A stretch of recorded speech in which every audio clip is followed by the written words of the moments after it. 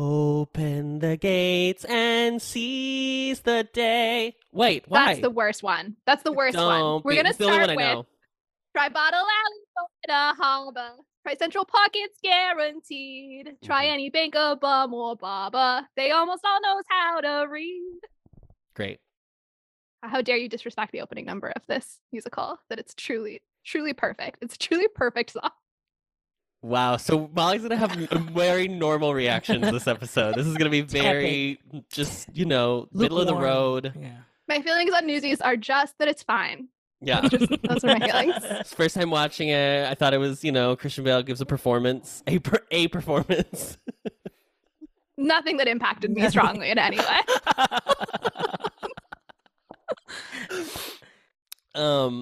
Welcome back to another episode of Showgaze, in which we attempt to dissect the American movie musical.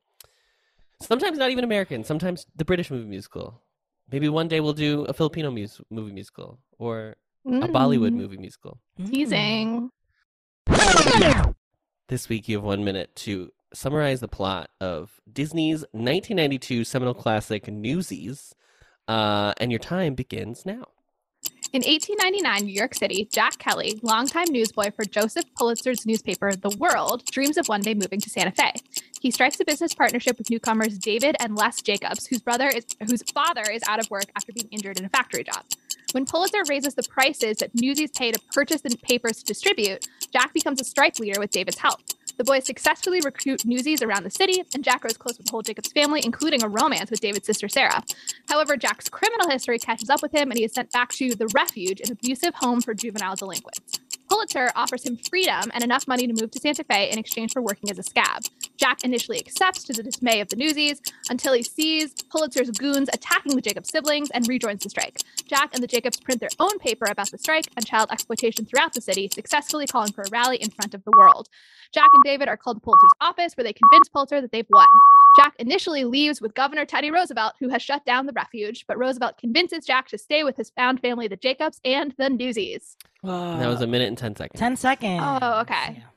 So I should have cut the line about him having a romance with Sarah, but it's not really important central, but it's important to you know Molly's that it plot. exists. And important to Molly's. It's part of the plot of my life. Yeah. Well, RJ, you're the only person who in our little Google Doc did not fill out what your relationship to this musical is. So I'm going to start with you, RJ. What is your relationship to Newsies? So this is my first time watching this movie. I had heard about this movie. I said that like we were going to applaud that. Yes! Yes, Queen Slay. Queen, I'm Queen, absolutely slay. Watching a movie from 1992 today. Yes. Oh my God. It's never been done. It's giving. Oh my God. Thank you. But I had heard about this movie. I'm going to say probably from Molly. I think you may have been the first person that brought up this movie to me in college. But I had friends growing up who were big fans of Heavyweights. That was their favorite Disney Channel original. I love Heavyweight. This is an intersection I'm learning, apparently, yeah. I had never seen both. I still have not seen Heavyweights, and I think I should. But I think I've always just confused, because in the Philippines I didn't get Disney Channel until I think it was 97, 90. Lizzie McGuire was the first thing I ever saw in Disney Channel. So it was way later. And I just didn't have the DComs and the Disney Channel but this movies. Is not a Disney Channel movie. Oh, okay. I just meant Disney, just Disney. Halfway through this movie, he was like, "Wait, was this released theatrically?" And I was like, "Yes." I was and he was like, "It took you that long?" Yeah. Okay. Because we started the movie and he was like, "Oh my gosh, they reformatted it to be widescreen, so I hope we're gonna see camera people off to the side." And I thought that comment was weird when he said it, but I was like, "Okay." And then he was like, "Wait, this wasn't for TV?" And I was like, "No." So yeah, this is so weird, but I always thought that Crutchy was a pudgy character, and I think I was confused. I was combining heavyweights together. So when I think we were in okay. college when the musical Newsies came out, correct? Because it was like 2012. 2012. Okay. That sounds right. Yeah. And when that came I out, know it's right. okay. Thank you. All right. So when that musical came out, I had seen the Tony's performance, and I just remembered like the Twitter sphere, just the conversations about Andrew Cannon Bolger being crutchy. And at the time, I was very much like, why is there like a super twink that's playing this like supposedly like supposed to be like a plus size character? And I like And had were you such like a... tweeting about this and being mad No, about it? I never tweeted, but I just always was like, oh, I can't support it. Whatever. I blah, blah, love blah, the idea of RJ being like the least informed social justice Absolutely. warrior, being Yeah. out here being like size representation matters. That's exactly. His role. It reminds me of that tweet today by Jabuki, who was like, because Harry One album. won album of the year, and everyone was like, Mhm. how quick we are to like not celebrate an immigrant gender non-conforming person. Gender non-conforming immigrant over a cishet black woman. as a joke. Oh, okay. And I was like, oh my, it's like same energy of like misinformation, but still like social justice. It's like the people who like got mad that Dear Evan Hansen made him straight because they just like assumed because Ben Platt Is like, gay. said him the same. Yeah. And they were just like the vibes feel very like coming out musical, and so like they Yes. just thought Yeah. the character was gay the whole time. Yeah, He just comes out as an assless. That's really what he comes out that's the as. only Yeah. thing about us. Yeah. So I had a version of Newsies, but then also like, yeah, just that was a thing. And then in Florida, we saw a local production. It was a theater that I worked at before, and I knew the director. He was a director that directed me in Annie and other musicals. And so I watched that, and that was my first time ever seeing like Newsies. And I that was fully just like, it was, a celebration of twinks on stage. It was truly just like Orlando's best and brightest dancing twinks, like up there. And that was really like that was the last time that was my most recent like Newsies interaction. And I thought like the music was good. Made a lot of comparisons to like Annie. I'm sure we'll talk about later, but like, the Deus Ex Roosevelt, I think was like the big thing, because I had just done Annie. So I was like, oh, we're doing it here too. Cool. Mhm. And I was like a fan of the music. My favorite song coming out of it was the girl song in the stage musical, which was not a character in the movie. I had discovered. I was like, Yeah. wait, wasn't there a girl journalist? I was like, is Sarah like an aspiring journalist? Like, and then I realized like, oh, Bill Pullman is supposed to be that girl journalist. So that was fun. That's been my relationship so far. So my first interaction with Newsies was singing Seize the Day in choir in high school for, I think, graduation, for like, how they make the choir sing at the graduation every year. I think we sang it one year. And then I had a friend who his name was Nick Cosmano. He was like the first straight guy friend I ever had. He's like the closest I've ever had to an older brother. Oh, He's very nice. He lives in Portland now. But it was his favorite musical. And so I went over. I was over at his house a lot because he lived in my neighborhood in one summer, and so I was over at his house and he made me watch it. But we were like goofing around the whole time, so I wasn't like attuned to what's happening. But I thought it was good or whatever. I didn't have strong feelings about it. So this is like officially the first time that I've sat down and been like, I'm going to actively engage in watching the film Newsies, but I have technically seen it before. So. And then I also saw the same production RJ did in Florida. Yeah. Molly, we can't wait to hear your regalement of your history. Well, first I want to say I feel like this is a musical that straight men could get behind. So that makes sense to me. Yeah. This is a top 3 childhood movie for me. Wow. I feel like maybe I've said this before about other movies, so Oh. listeners can DM me if you want to correct my own recollection. But I would say my 3 favorite movies from childhood are A League of Their Own, Sister Act, and Newsies. Yeah, Basic Instinct is just 4. It's just right below. Silence of the Lambs. Got it. Yeah, exactly. I love this movie so much. I had the whole time I was watching it today, I had like a huge grin on my face. And in fact, My brother has an Apple TV, and so I hooked up my AirPods to it so that I could watch it like down in the living room but not be disturbing anybody.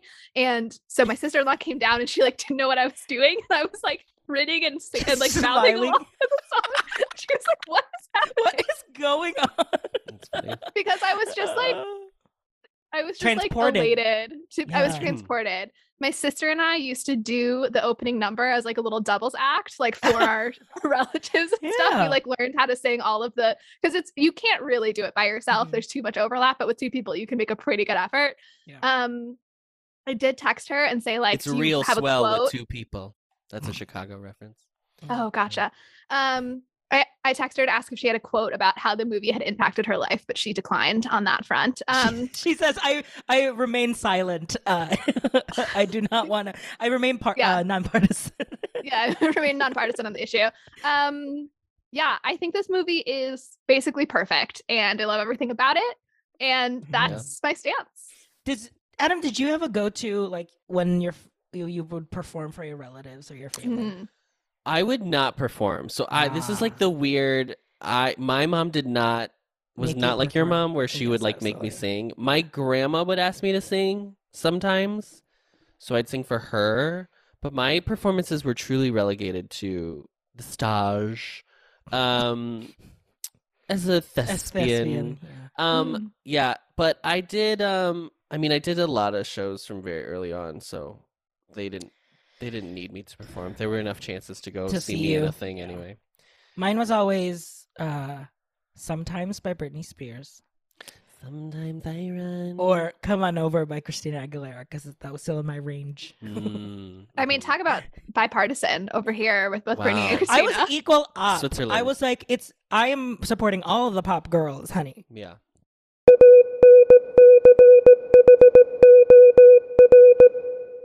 So let's talk about the movie. Newsies is an original movie musical. It is directed by Kenny Ortega, who we have discussed on this pod before, in regards to High School Musical. It is written by Bob Sudeker. TZU. Yeah. Sudeker, probably. And Noni White. It is produced by Michael Fennell.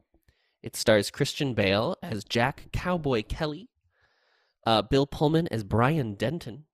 Bill Pullman, the one overlapping actor in my top 3 childhood movies. I was about to say Bill Pullman, like truly, what movie wasn't he on in the 90s? Because he's in Sleepless in Seattle, which is one of my favorites. In early 90s King, absolutely. Yeah.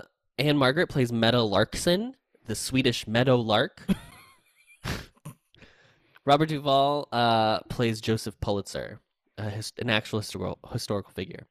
Cinematography is by Andrew Laszlo. It is edited by William H. Reynolds. The songs are by Alan Menken, and the score is by J.A.C. Redford.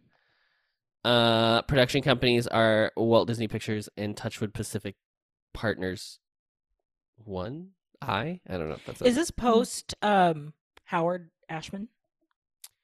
I will talk about it, yeah. Oh, okay. Because I was curious because I was like, okay, 90s Alan Menken, but not an Ashman. Not an lyric. Ashman. So I'm curious, like, where. It's distributed by Walt Disney Studios Motion Pictures. It was released on April 10th, 1992. And also, like, let's put ourselves in context of, like, film years. This is, like, before the summer blockbuster season started, like, April 1st. Now it starts basically in April. Yeah. Back then it was, like, July 4th was when the summer movie season starts. Yeah. The running time is 121 very long minutes.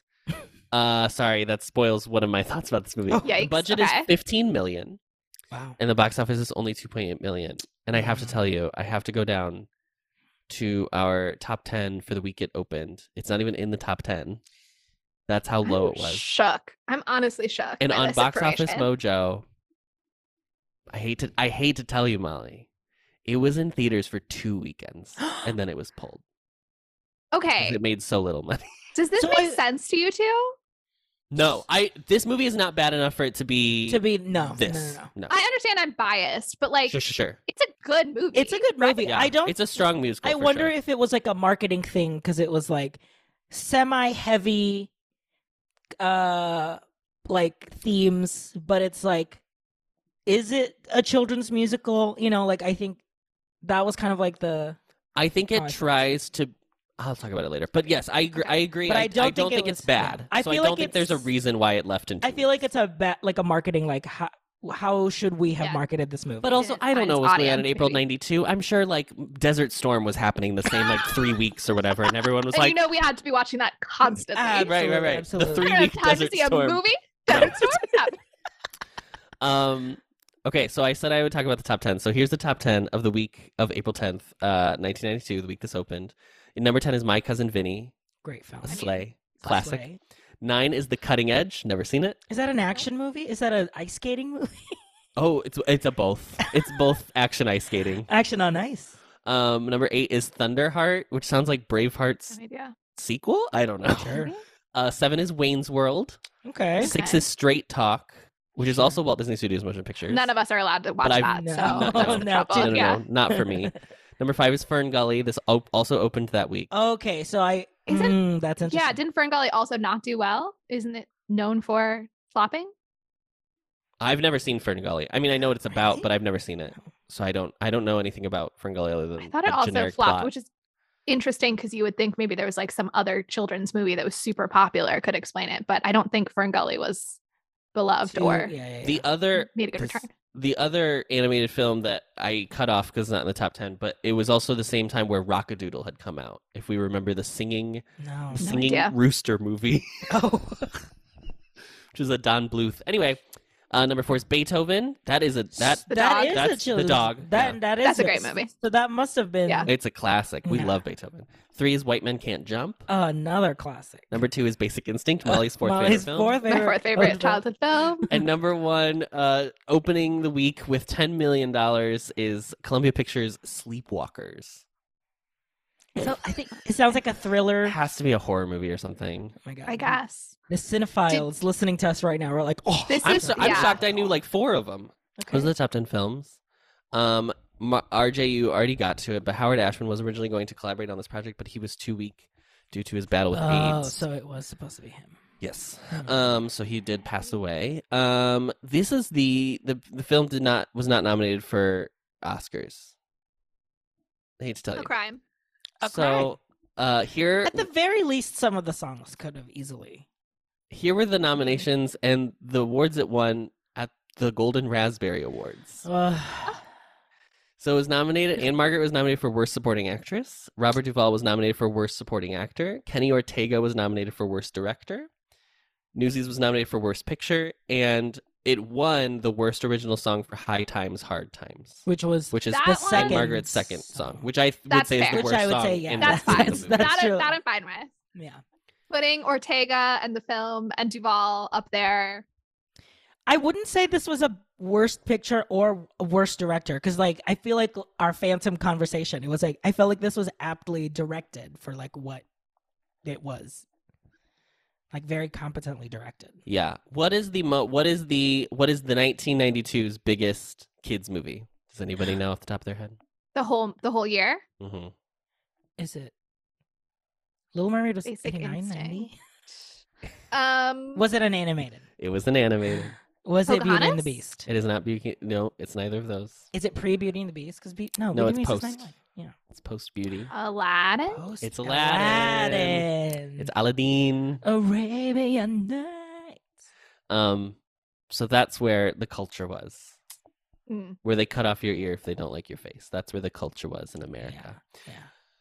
But Daddy, I love It was you. Desert Storm. Okay. It was Desert- Desert Storm. What are we gonna say? It's Desert Storm.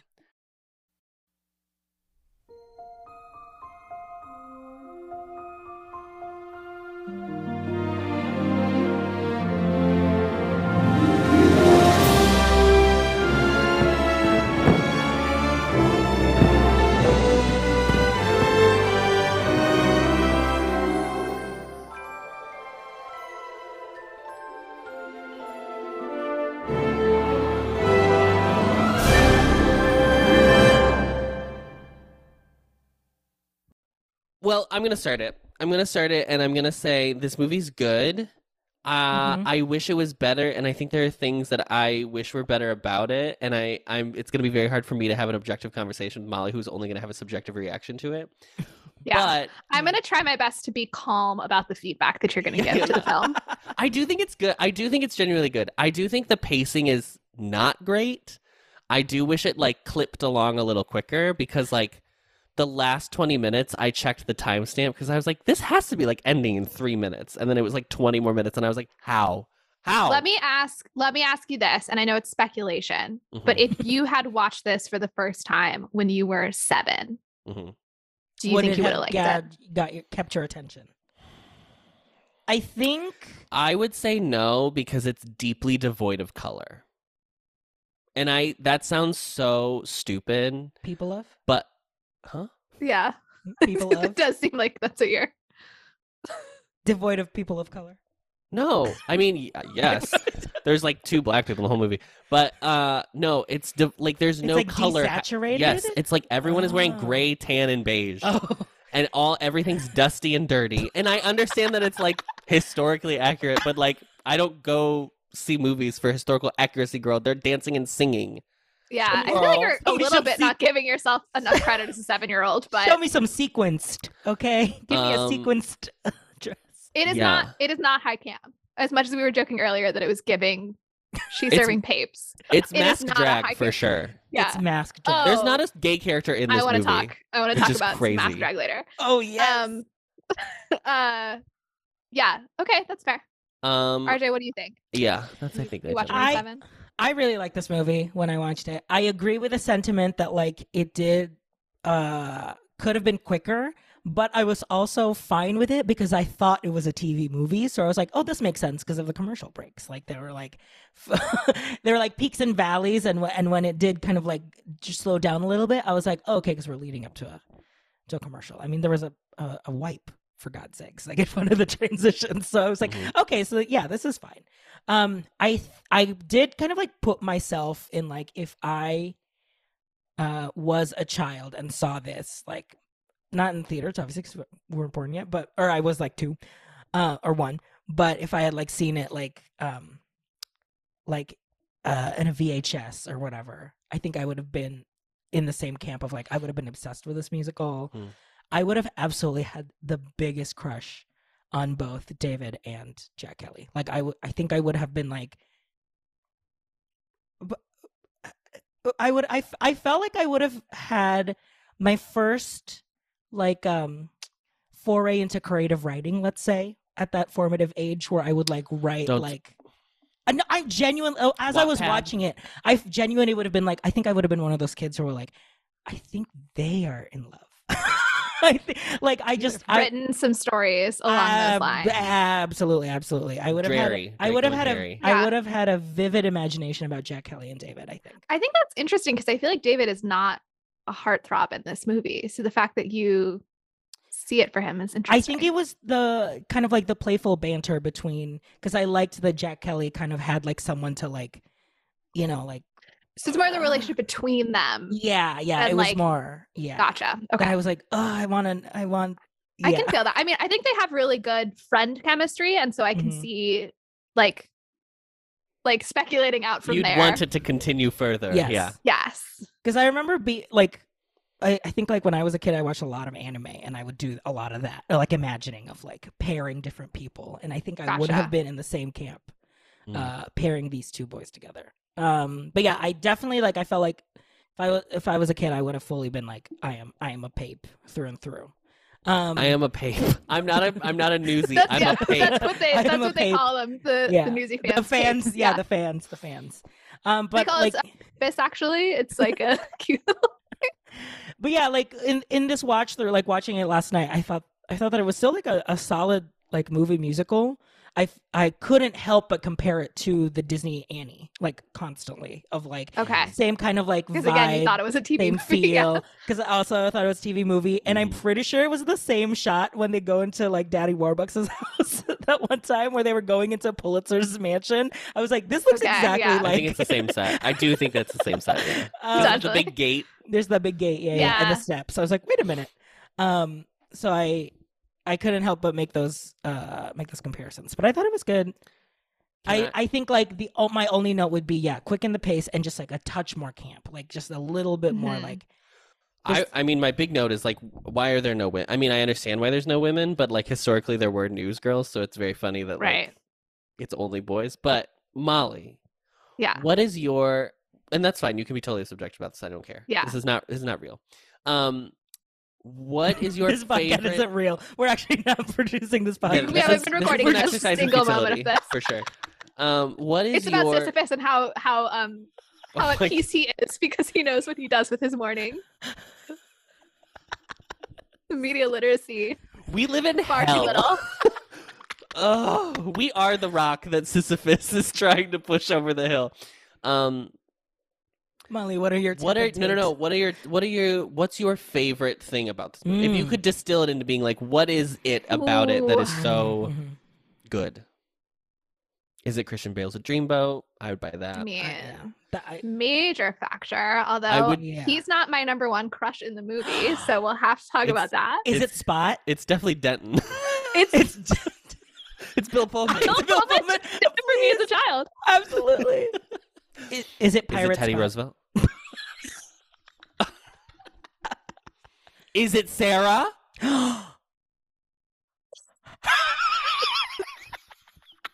It's important to your life plot. Do you want me to answer now, or should we just wait for later for me to? Is this your MVP? No. So Okay. Yeah, just say it now. Yeah, answer it now. Oh, it's Spot. Yeah. Spot, I wrote this down that I was like, this is actually my sexual awakening character. And there is a moment when the Brooklyn guys come in Arrive.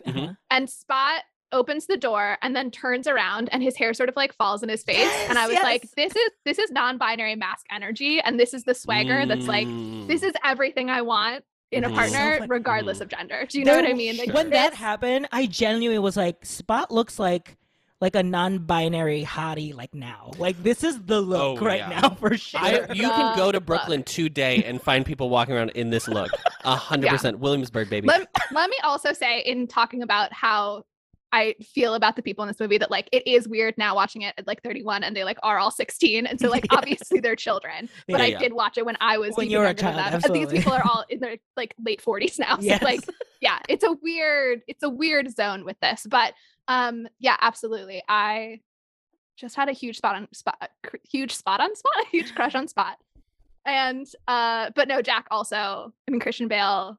I feel like so you watch this movie and you go, I have no questions about how this person became a movie star, right? Like absolutely. He's not the best dancer. He's not the best singer. Nope. And it doesn't matter at all. It doesn't matter. But the whole thing about him and David is like, he is the charismatic leader. He's got the trust. He's got the leadership.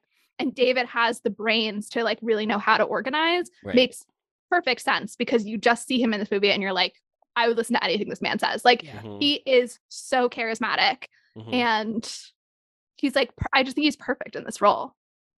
He's so good. I mean, he's truly so good in this movie. It's kind of crazy. He apparently didn't tell any of his friends that he got cast in a musical. Like nobody knew because he was kind of like embarrassed about it, which is funny. Which is why it flopped at the box office because Christian Bale didn't bring any of his friends He to go didn't see tell it. any of his tell friends. anybody to go. Well, that's fascinating. It's Spot. So Spot is the reason you like this movie. Got it. Okay. I would not say that that's true. I think that there's a lot of cute boys. I think it has good music. I think it has fun dancing. And I also think as dancing. a kid, I think as a kid, you love movies that are about like a whole group of kids that are all like a found family together. Right. And so it has, to the Annie thing, like it has this, like, we all live together. We all stand up for each other. I think you want that like big group of kids that you could be a part of and they'd be your community and stuff. So I think that's also something that I really loved as a kid. And it was also like, I felt like a lot of 90s kids, like the very Nickelodeon, like it's us versus them. It's like kids against adults. Like that was like, I felt like very 90s sentiment. We have to talk about this because I thought about this watching the movie. This to me, and this may sound crazy and you may not agree, but to me, this does not feel like what has now become to be known as the Disney type of musical. Yeah. There is something that feels more Nickelodeon about this than Disney. And I think it's because in the war for children's programming in the late 90s, early 2000s, Nickelodeon was it is kids versus adults, and it's like us versus them. We slime adults. Like that's and Disney's corner of the market was they said, it's a family thing. Like you operate with your family, your parents are important to you. Like it's not, no one's against Unless anybody. they're dead, which most of the Unless time they're they are. dead, But which they are yeah. frequently, but it's never like you're operating against them. And it is so funny that this movie is like, this couldn't be more Us versus them. It's Yeah. union. But in like an actually really important way. And I'm really excited to talk about how the whole strike plays out and how it like is God. based on real events and how it talks about power. Here Like goes I think the liberal. Jesus Christ. Here's the California I was about to speak. Yeah.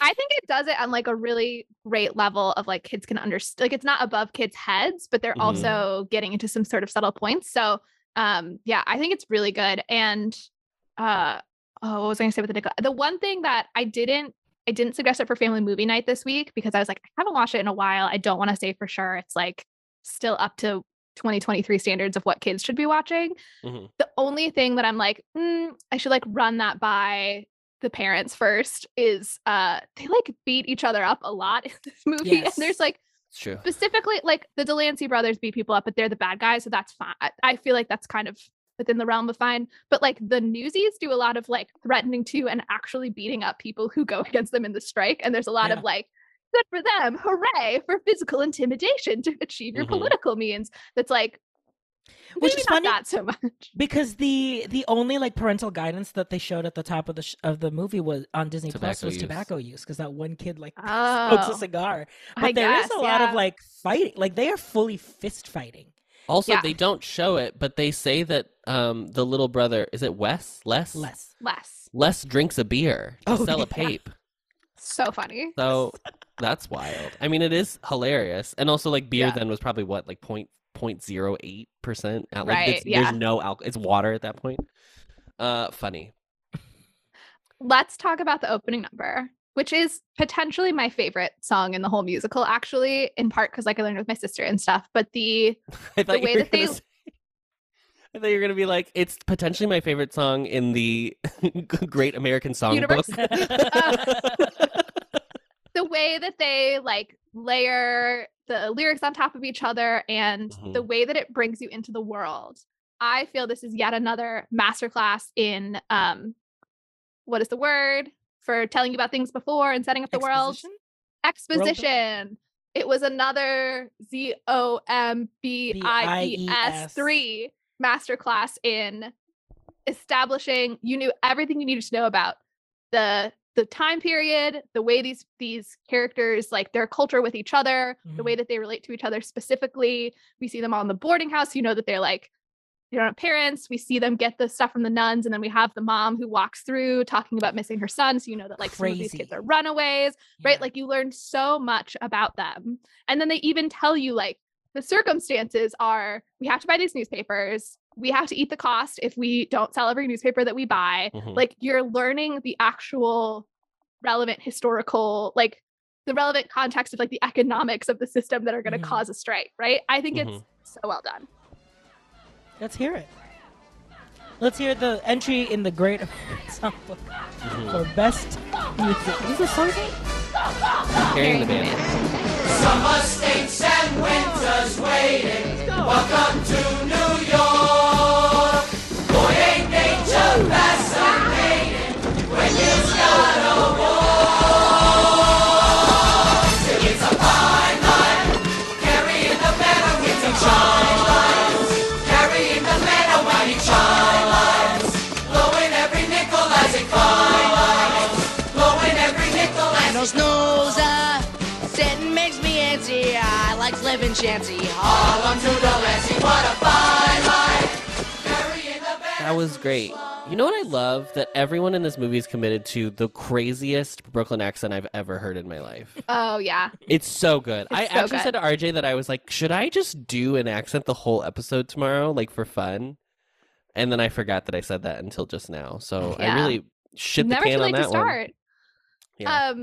There are a couple times where I feel like Christian Bale's Englishness kind of seeps into the accent a little Mhm. bit.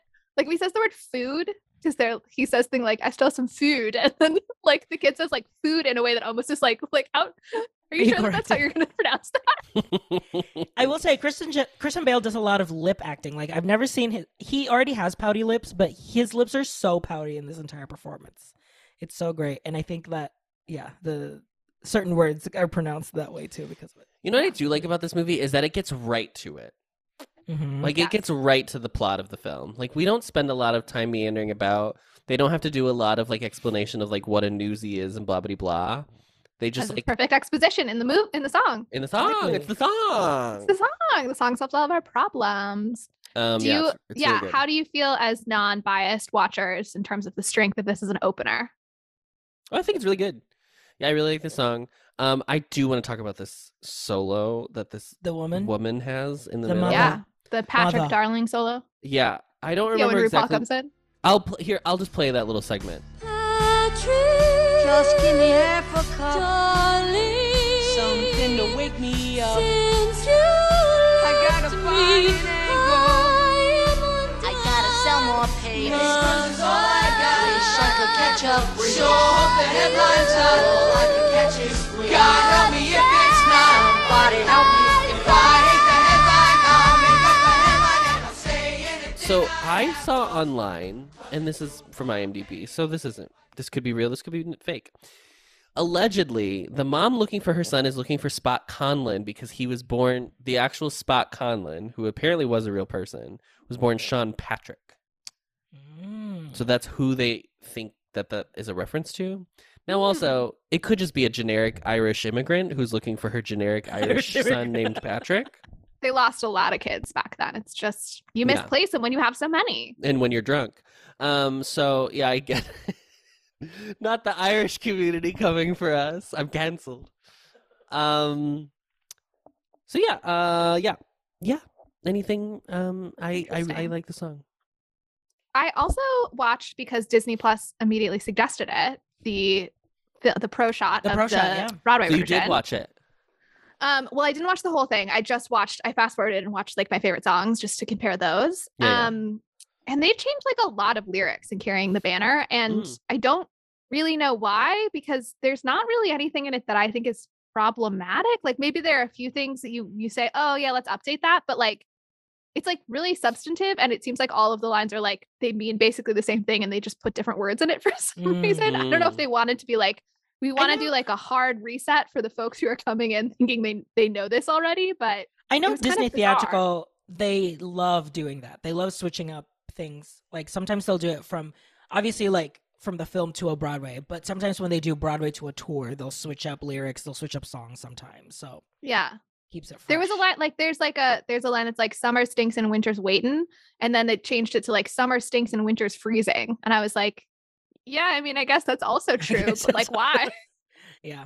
I wonder mean, if it's I like a guess more if- of an audience thing of like make it more obvious. Like Yeah, I mean, I guess because if you say summer sinks and winter's waiting, to me, I would probably hear that, and my first thought would be like, oh, we're heading into winter, like we're closer to winter than the story actually takes place. Oh, like it's fall, I guess. Yeah. But it's also setting up my favorite line in this song, which is it's summer stinks and winter's waiting. Welcome to New York. We improves our circulation. Walk until we fall. Because get it, circulation, like in Yeah, your yeah. body, Yeah, but we also know we like got it. circulating newspapers. Yeah. Wow. Hello. It's a double meaning. It's a double meaning, just like the World newspaper, which This I is did need to Lin-Manuel learn as a Miranda, right? child was the name. I needed to learn that the World was the name of the newspaper because my sister and I did think that Pulitzer was just a megalomaniac who truly believed that he created the world, because that's Oh, like one yeah. of his first lines. That's is him not saying, clear. When I Yeah, created the yeah. world, and we were like, what? Huh? That's not So- clear. Yeah. I hate to That tell should you, have we been had set up a little subtitles bit on, clearer, and so it was clear to us because it's they capitalized. the world. But Right. in 1992, if you were going to see this movie, there's no way you would know that that's what they meant. And also, And like, it's meant to be right, like a double meaning situation of like he Sure. doesn't literally think he created the world, but like he sees himself as this big titan and whatever. But Sure. like it is not clear. no, it's not. That one doesn't work for me. Yeah. Especially because, like, obviously it's historically accurate in terms of like it was the world, and then Hearst's was the journal.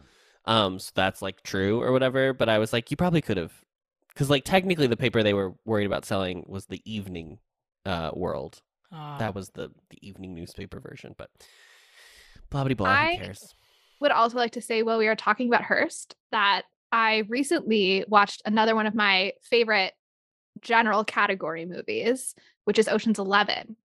And the voice that Robert Duvall is doing in this is the exact same voice that Andy Garcia does as Terry Benedict in Ocean's 11. Oh. And I I was like, haven't seen Ocean's 11 in so long. I was like, is this the overlap? Is this why I like both of these movies? Is like, I love this villain voice. I will say this is textbook villain voice. Like I feel like they need to teach this. Yeah.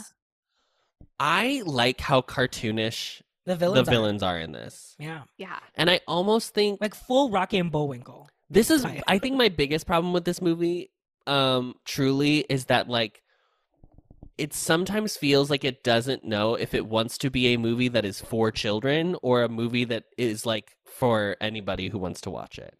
Cuz like I think the kid stuff is like pretty not Wacky. kid. I don't know cuz I think the like strike business is like not for kids. Like it's not like I think It's like- kids can watch it and appreciate it, but I don't think it's like this is for the youths and they'll really understand a percentage of a cent or whatever. Like that is like very specifically and I think like just general drama vibes. Whereas like all of the villain performances are like, well, I'm a Disney villain now, so I'm going to give you cartoon character, which I think is great. But I think there's like a yeah. little bit of like a dichotomy there. I think that this movie is trying to be for 12-year-old boys specifically. Mm. And I think that we don't know how to market to that age group. I think that might be the box office explanation, really, is that it's for older kids. And I feel like we Sure. kind of forget that they exist as like their own market. And once you get to that age is when you also you want to start watching like just adult things, right? Like you're Mhm. ready to be a grown up, you're excited about that. And you know, it's the thing that I think I've said before that like kids always want to like watch media about the next stage of life. So like Mhm. when you're in middle school, all you want to watch stuff about high school, and you're high school, all you want to watch stuff about college. So like I think that might be it, is that I think that there are lots of kids who are like old enough to get the stuff that's happening with the strike, but also young enough to love the songs and like a little bit more presentational acting and that kind of thing. And we just Mhm. like, we're not used to that group being marketed to, Yeah. except for in poisonous ways. You know what I mean? Like people are trying to sell them Sure. cigarettes, but like not, Yeah. I made you a good movie to watch. Sure. Yeah, movies specifically, like general visual media, it doesn't really work. Video games, they've got it figured out. They know what they're doing. Video games have the 12-year-old sector on lock. I mean, again, I don't know always in a responsible way. Sure, but Yeah. it's But there's a capitalism. It's not going to be whole responsible anyway. Range So. of video games that exist. Obviously, I'm not vilifying all video games, but yeah, I think, and you know what? I'll say it. I think Jack Kelly's a great role model for a 12-year-old boy. If your son is watching Andrew Tate, try showing him Newsies instead. Yeah.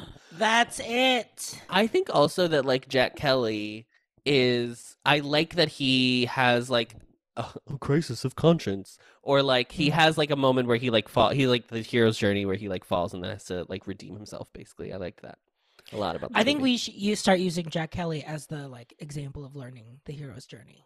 I think it's time to Who wrote that? Joseph Campbell. Joseph Campbell. I think Okay. when we teach hero's journey in like high school like English classes, I think we Mhm. need to retire Luke Skywalker. Okay, we've heard it, been there, done that.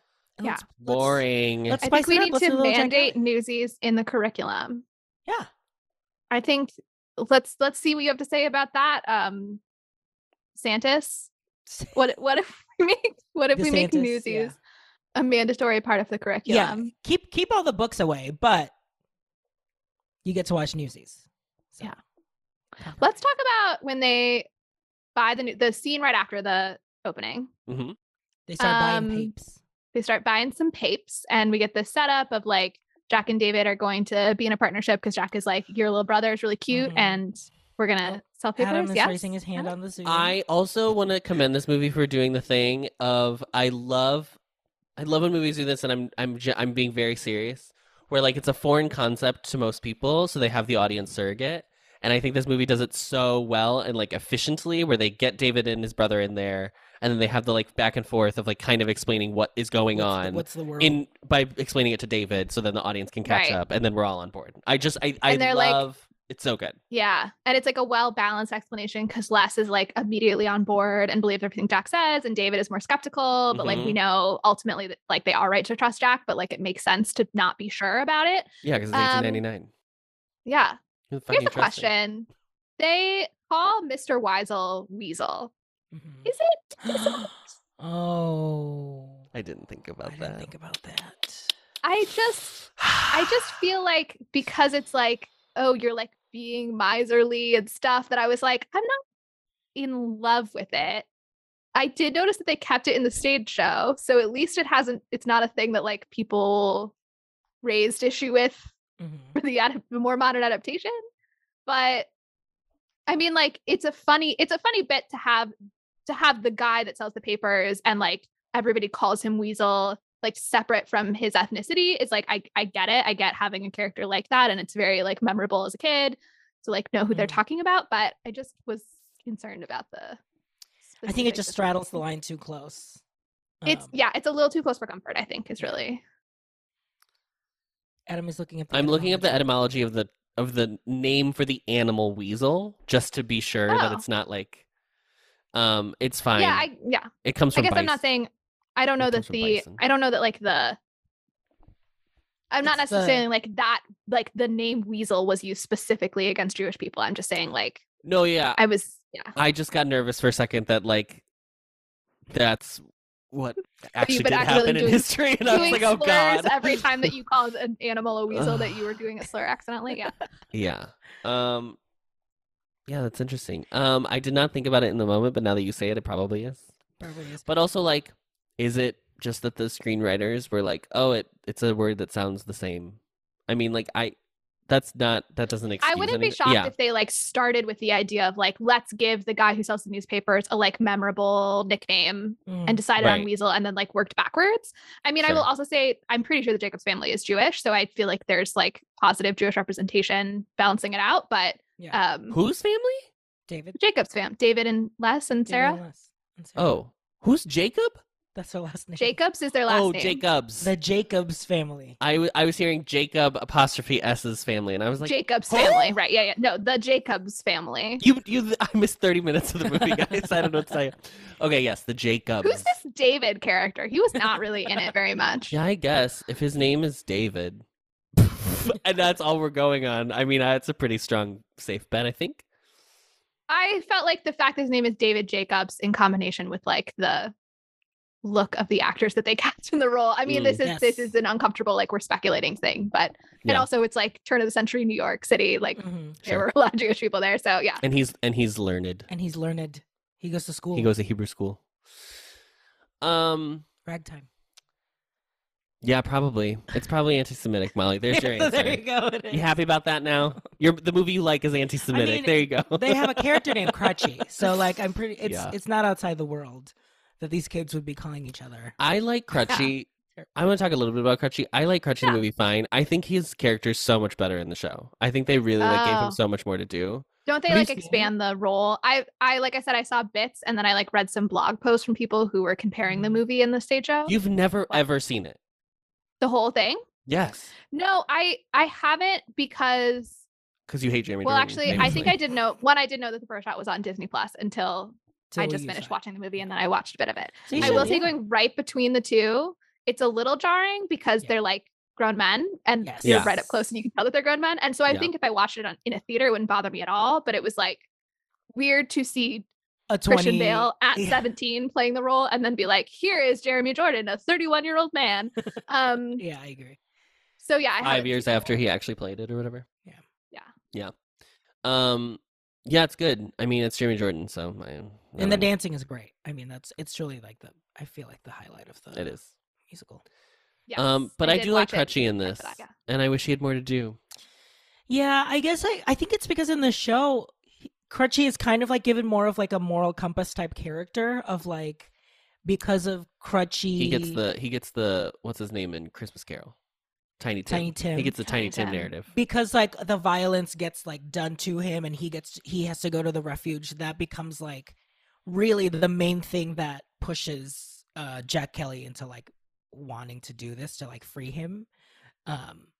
And so it becomes like you're a saying in the huge- stage show. in the stage show, yeah, and it is becomes like a arrest- huge It motivates Jack's leadership in the strike or like causes the strike to happen. a little bit more. It feels like Okay. a little bit more like because it's such a big It's moment. a catalyst. it's such a big moment when Crutchy like is free at the end, and which it was kind of like highlighted in the and movie. he gets a song in the show. I mean, look, I think in both cases, he's being used in a very sentimental way. The Tiny Tim comparison is really apt in that it's like, we are meant to feel bad for him. We are meant to feel like it is way over the line that the DeLuca brothers beat him up, which like, that's fair. That holds true. But but he's used as like, a sentimental narrative to motivate Jack, and rather than being, you know, his own agent that's like causing things to happen that aren't related to like, I feel bad that you are crippled. I did think it was funny that like they say the word crip in the opening number, and I was like, I'm sure that got cut from the musical, but like crip studies is like a whole thing in like disability spheres and academia, and so it's actually like it's been this like reclaimed, so it's like the word queer, it's queer, right? yeah. And I was like, it's funny that that's like accidentally the most progressive word then in the whole musical now, but they weren't using it in that way at the time. Yeah, I think it's too bad that Crutchy is used in that way narratively. I agree. Like, I think the actor in the movie is really great, and I remember really liking him. And I do feel like he comes through as like, he's more than just having a disability. Like, he very clearly has a personality, and they have a friendship. And yeah, I understand like in the stage show, it's a more developed friendship as well. Although I saw some people say like they felt like Jack and David's relationship kind of suffers in the stage show because so much of his relationship with Crutchy is developed. I think that was like my reaction. I was like, I almost forgot that David existed, because I was like, from the experience of the show, it was just very focused on Crutchy, but here it really is just like it is a partnership. Yeah, I mean, it also like I think this movie, by being like it's all a bunch of similar looking boys. Like, you have that thing where it's like, okay, well, you remember Crutchy because he's the one with a crutch. Like, it's very like, how do you remember the characters of Scooby-Doo? Well, one's wearing green, one's wearing orange, one's wearing purple, one's wearing white and blue. This is all just back to like how Adam identifies. It's colors. And because there's no colors in this movie. The characters in this are the main character, his sidekick, the kid with crutches, the guy who talks with the really strong accent and is betting on horses all the time, and then Boots, the black kid, and then Mush, who's the neutral character that I don't really know why he's in it, but I did learn today is now married to Idina Menzel. So good for him. Wow. Huh. The guy who plays Mush is Idina Menzel's second husband. I couldn't even tell you which one Mush is. I was like, hey, Diggs to that guy. Okay. Mush was the one who had more of the like solo in King of New York, right? Was that Mush? Yeah. But he doesn't have really a thing. Mm-hmm. No, but he was like a lead in There's also the guy with the eye patch, which I also learned today is a reference to the real guy that Jack Kelly is based on. Yeah. Yes. Correct. The real strike leader had an eye patch. Yeah. Yes. Cool. Should we talk about Santa Fe, my old friend? Yes. Let's open up a dream sequence. In Santa Fe. What part of this is real? Was it a dream sequence? Okay, so I thought it was a dream sequence, and then halfway through I realized it wasn't, because that hat, his little cowboy hat, showed up out of nowhere. He was not wearing a cowboy hat, and then he was wearing a cowboy hat. That's a bridge too far. You were like, where did he get that? I think so. Santa Fe, are you there? Do you swear you won't forget me? If I found you, would you let me come and stay? I ain't getting any younger, and before my dying day, I want space, not just air. Let them laugh in my face, I don't care. Save the place, I'll be there. So that's what they call a family. Ain't you glad you ain't that way? Ain't you glad you got a dream called Santa Fe? I wish it was a little tidier in terms of like, I think there's a lot of moving parts of this movie, and I wish like maybe his parents were just in Santa Fe, like it wasn't. I don't know. Like I don't love what is it? The reserve? What is it called? The Hague? The refuge. The refuge. The Hague. I don't love the refuge. You think it's because Santa Fe is so specific that like it really you were also duped, like David, of like, No, because Like, I it have became- seen it before, so I knew it wasn't Or real. like not dupe, but just like it felt too unrealistic because it's See, like because it was so honed in on a specific thing. Yeah. I really liked the whole like he lied about what's going on with his parents thing because well it's interesting that at first you think maybe David is actually quite perceptive because he like immediately invites Jack over for dinner and even Mhm. suggests he stay there and I was like, "Oh, so is he like this kid that's like unusually socially adept and is like, I think maybe this kid needs a good meal, Needs a so I'm home, going to yeah. invite him over." But I think it's just I think you understand later like no, he really just is like a very generous, kind person and that's why he invited Jack over. And I think it's interesting to have it be to have David feel betrayed by the information that Jack lied about his parents being in Santa Fe because it kind of shows David's privilege that Mhm. he's not able to immediately empathize with like why might Jack have lied about that? That's not really about you and like not Yeah. having told you the truth specifically. It's like obviously because he wishes that were the case and that's like how he Mhm. gets through the world is through like having that fantasy that his parents are in Santa Fe and he's going to go join them there. So I actually thought in terms of like again, like being 4 kids and seeing the characters kind of grow and mature during the course of the movie, I really liked that part of it. Yeah, I just think there's a lot of moving parts of the movie, and I wish Well, it if you was- just watched it 1,000 times when you were a It wouldn't be child, that maybe you complicated. would understand all of the All the moving nuances, parts. what's happening. No, that's 'Cause, like fair. I mean, I still don't know if I totally get the Why do I not remember what it's called? What is it called? Newsies. No, The refuge. the refuge. I don't know if I understand that plot. That it's like Like I don't really understand the Delancey brothers. I don't really understand the ward. I mean, I understand objectively that like he got arrested for stealing food, and then he was A at the loaf of bread. refuge, which I guess is it's the a delinquent juvie, juvie. Yeah. it's true. Yeah. and then he escaped. I don't know how the Delancey. I truly don't understand how the Delancey brothers fit in. I think they're just scabs, right? They just work for They're just employees of the newspaper. and they just hate the news. But why do they take him to the? Why do they take people to the refuge? I think It's just that Pulitzer is like working with the system. It's just the powerful guy can pull all the strings he want. He can do something like get Jack taken to the refuge, but it's not like they're like literally delivering him right there. It's just the same way that like that Snyder has a relationship with the judge, and so he knows that once Jack's in front of the judge, he'll get sent to the refuge. That like Pulitzer also has a relationship with all the same powerful people that It's he can 'cause get there's- Jack sent to juvie. I guess I was also confused because I'm an idiot, and also B because the Delancey brothers are like their I think age. too young. Like I wish they were played by someone a little bit older. I understand that they look different than Yeah. everybody else, but I mean, That's- yeah, it was a and, lot like, more upsetting if they were like really grown up, but yeah. yeah. And I think like the whole idea of if they explain just a little bit more about like Newsies versus scabs, like because they were all the same They're age not and they all scabs, RJ.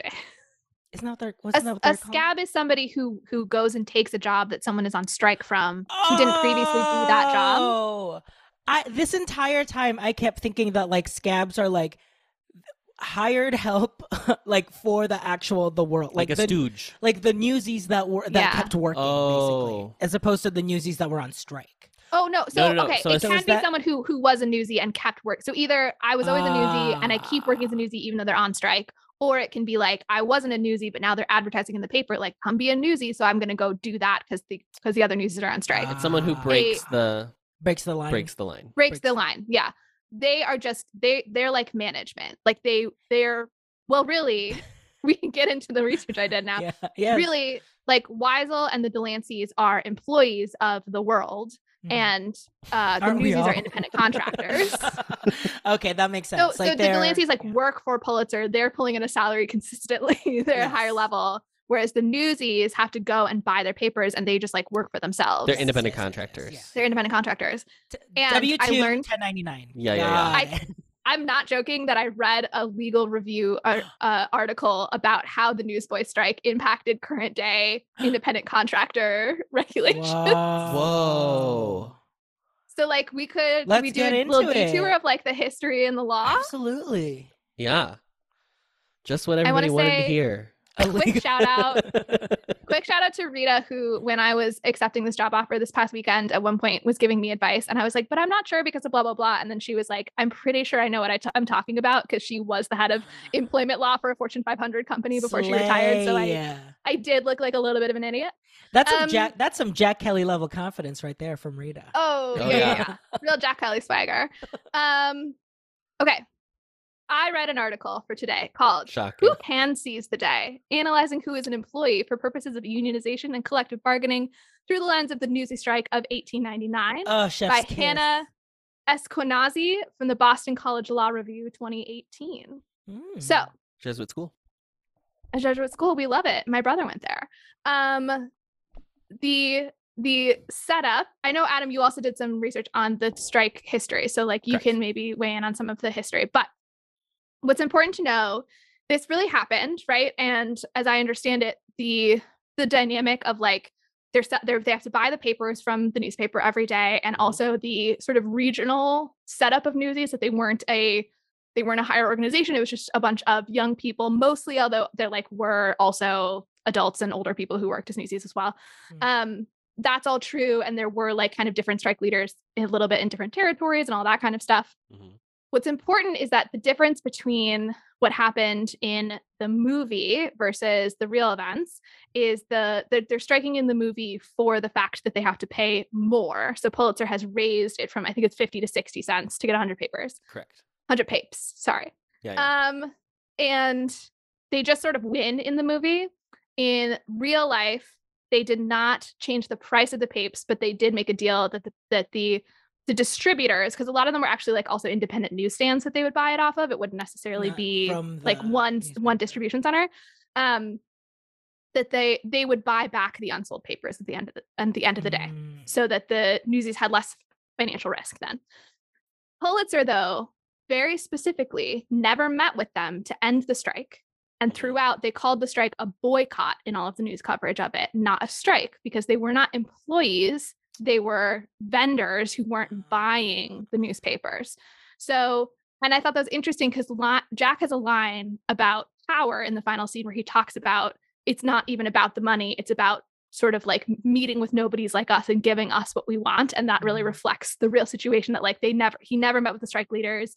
He never acknowledged it as a strike. It was always a boycott, because you could only unionize if you're employees. So they did end up resolving it by just being like, we're just going to change this policy because there's a boycott happening. But like, we definitely didn't strike. In 1935, the National Labor Relations Act was passed, which guarantees rights to unionize, to bargain collectively, and to take collective action, for example, striking, and also established the National Labor Relations Bureau, NLBR, which enforces workers' rights. And now that we all know, ladies and gentlemen, girls, gays, and theys, we all know what an NLBR means. Boys, if you would scroll down to the linked article. University. So Granddad Colleen, my great-grandfather, was a witness in a NLBR case against his employer. He was a labor organizer. So I come from some organizers out in Philly. This is grandma's mom's dad, Thomas Colleen. Thomas Colleen.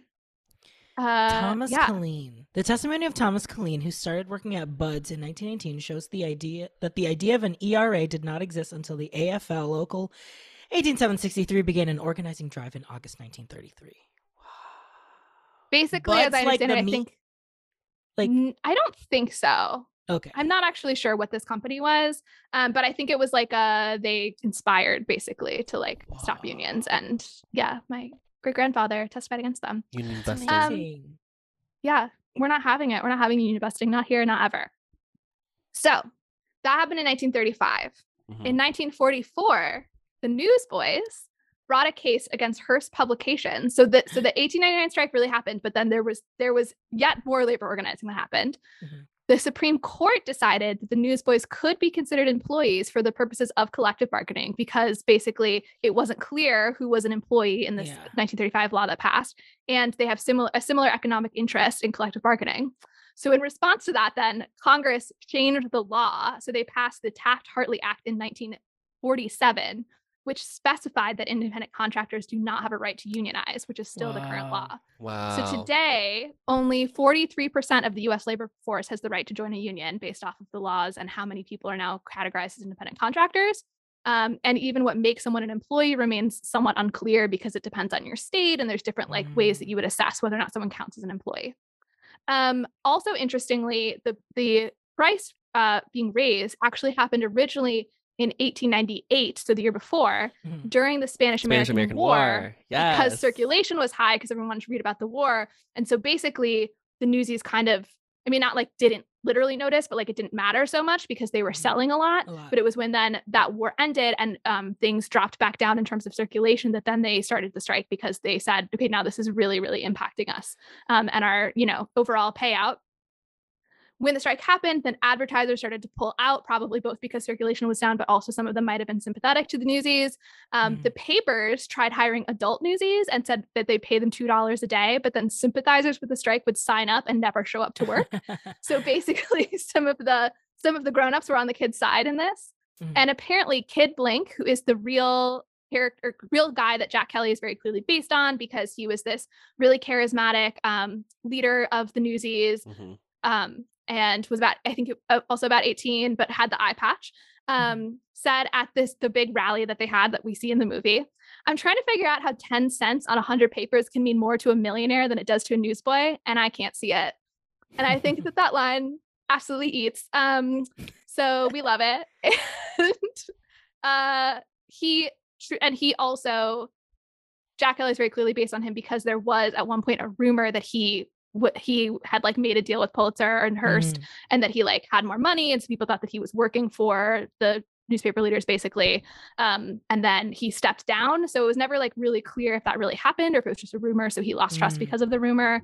But yeah, that is the true story of how newsboys unfortunately caused the current laws related to independent contractors that are now being exploited to an exponential degree, I feel like, in our post-2008 recession economy. I want to add just a couple more details that I saw.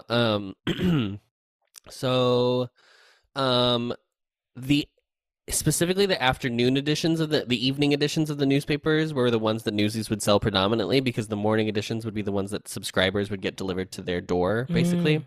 So they would go out. Like, I made a point when we started watching this movie that I was like, they are getting up way too late to go start selling newspapers. I was like, we need to be up with the crack of the dawn, sweetheart. So no, that's not what's happening. So that was more for my mental acuteness that I learned that.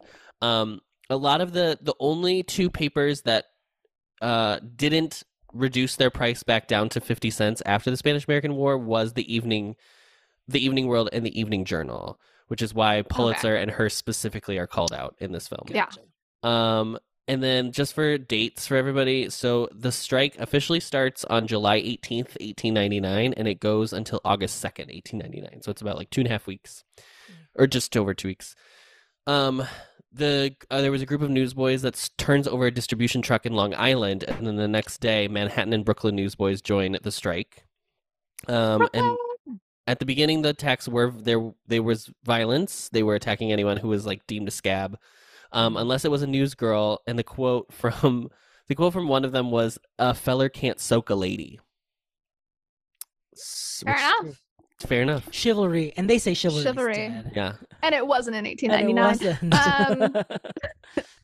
I also learned I didn't read this article, but I read like the abstract of an article that apparently news girls were like people talked about them a lot in the attempts to end child exploitation, because it was like this very visible thing of like, look at these young girls out on the streets trying to sell newspapers. And so they were like used as like a real political tool that people would point to them and be like, this is what a shame on our society that these girls are out here trying to sell newspapers. Yeah. But they did, I mean, like they showed in the movie that like girls were still working. Like they weren't doing that. They were like doing it seems like it's implied that they're like garment workers and stuff. Yeah, which is, I think, maybe a reference to the Triangle Shirtwaist Factory fire that happened in 1911. Love that you know the year the Triangle Shirtwaist Factory fire off. I checked it top before of the dome. before the pod started because I thought it would come up. Yeah. And then July 24th, 1899 was a rally held at Irving Hall. It was like organized by a state senator, a New York state senator at the time. And there were a bunch of business leaders that talked, and then there were over 7,000 Newsies in attendance. And there was a bunch of speeches from like the union, quote unquote, union leaders of the Newsies, reinforcing their demands, ended with a song, blah, blah, blah, blah, blah. And then after the rally, the boys turned nonviolent, but it was like Molly was saying, it was because the public was on their side so much that people actually stopped specifically looking to purchase those publications. So, the public was like agreeing with the sentiment of the newsboys that it wasn't fair. And then, there were two union leaders who, had rumors that they had betrayed the strike and accepted money from executives. Kid Blink, Mike Molly said, and then also David Simmons, who was he was actually the president of the quote unquote union, and he stepped down, and he seemed to be who David is based off of. Yeah. And they ultimately resigned from their leadership positions, and I think David became like the treasurer, and then Kid Blink was just like, because Kid Blink was like a leader, but he wasn't like a named officer, if that makes sense. Yeah. And then August 2nd, 1899 is when the compromise was accepted. So, in order to make sure that they didn't have to stay out all night, they were able to sell their papers back to the distributor that they did. Yeah. So.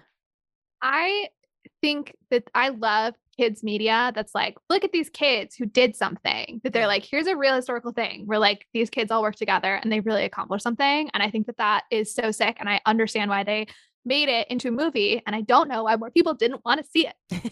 I mean, this movie is so not capitalist. It's like wild. Like it's so. I've never seen a movie. It can't be that union sentiment was so low in 1992 that people didn't want to see this movie, right? I mean, were people that like, again, people who were adults in 1992, please write in and tell us what union sentiment was in 1992. Unions in 1992. I don't know. I mean, I'm sure. Honestly, it really boils down to they had no idea how to market this movie, because I would have no idea how to market this movie. Yeah. Like, and I'm a clownfish. No, I mean, like, I just think like it's a very specific film. It's like you could market it as a musical, but it's not like a lot of other musicals. It really has its own vibe in terms of like musical theater. It's obviously there's not like a romance. Like there is technically a romance. There is, but it's pretty minor. Is this the only adaptation of this story in a film? In a film, yes. There is a children's historical fictional novel about it, and I forget what it's called. And then there's also a comic book that you can read that's based on this as well. But there's no other visual media, I believe, from the strike. Well, while we were discussing the strike, I would like to briefly talk about The World Will Know, which is the song that they sang to establish that they're going to go on strike. And my hot take is that this is a better song than Seize the Day. And the world will know, and the journal too. There's the hearse and pullets, so have we got news for you. Now the world will hear what we got to say. We've been hawking headlines, but we're making them today. And our ranks will grow, and we'll kick their rear. And the world will know that we've been here. That's right. I don't have any arguments. I gotta be honest. This is not Alan Menken's strongest work. So I feel like a lot of the songs sound the same in this, and that's fine because that's kind of the vibe they're going for. Yeah, is they all sound like songs that would be sung at a union rally. So I get it. I was really gonna say, like, I guess I never really thought about the communal song as like a thing that happens like in union rally, and like looking back at it now, I'm like, oh no, that tracks. Like, that's definitely a huge part. I worked on I was at a labor notes conference here in which is like the main conference for like all like labor union organizers, and there was a lot of singing at the different workshops. So I was like, oh, it's huge. I mean, a lot of like a labor.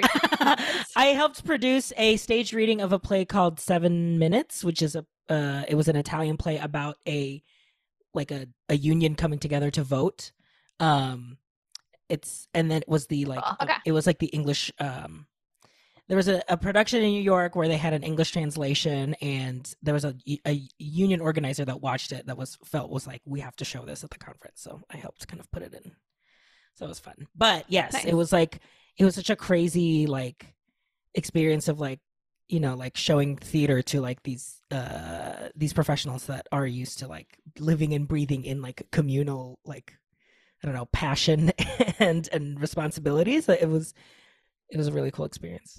There's a lot of like the Great American Songbook, and I'm not saying this as a joke, but like there's a lot of historical folk country Mhm. in like that draws on like workers' union songs from Mhm. like the 1800s and the turn of the century. So it's very When I interesting, worked at actually.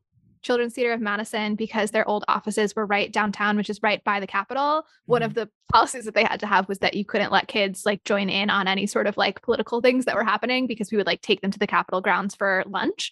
And obviously like we like don't know what their political opinions, their family's political opinions, whatever, right? So like we just We said don't like we're force- just not going to let them participate in any of that. So there was like a group that was like on the lawn that were like singing pro union songs for like, that's just like what they were doing that afternoon, was like coming to Wow. sing some union songs at the Capitol, because unions are a big thing in Wisconsin. Act Mhm. 10 Yeah. made it so that all the government employees can't unionize anyway.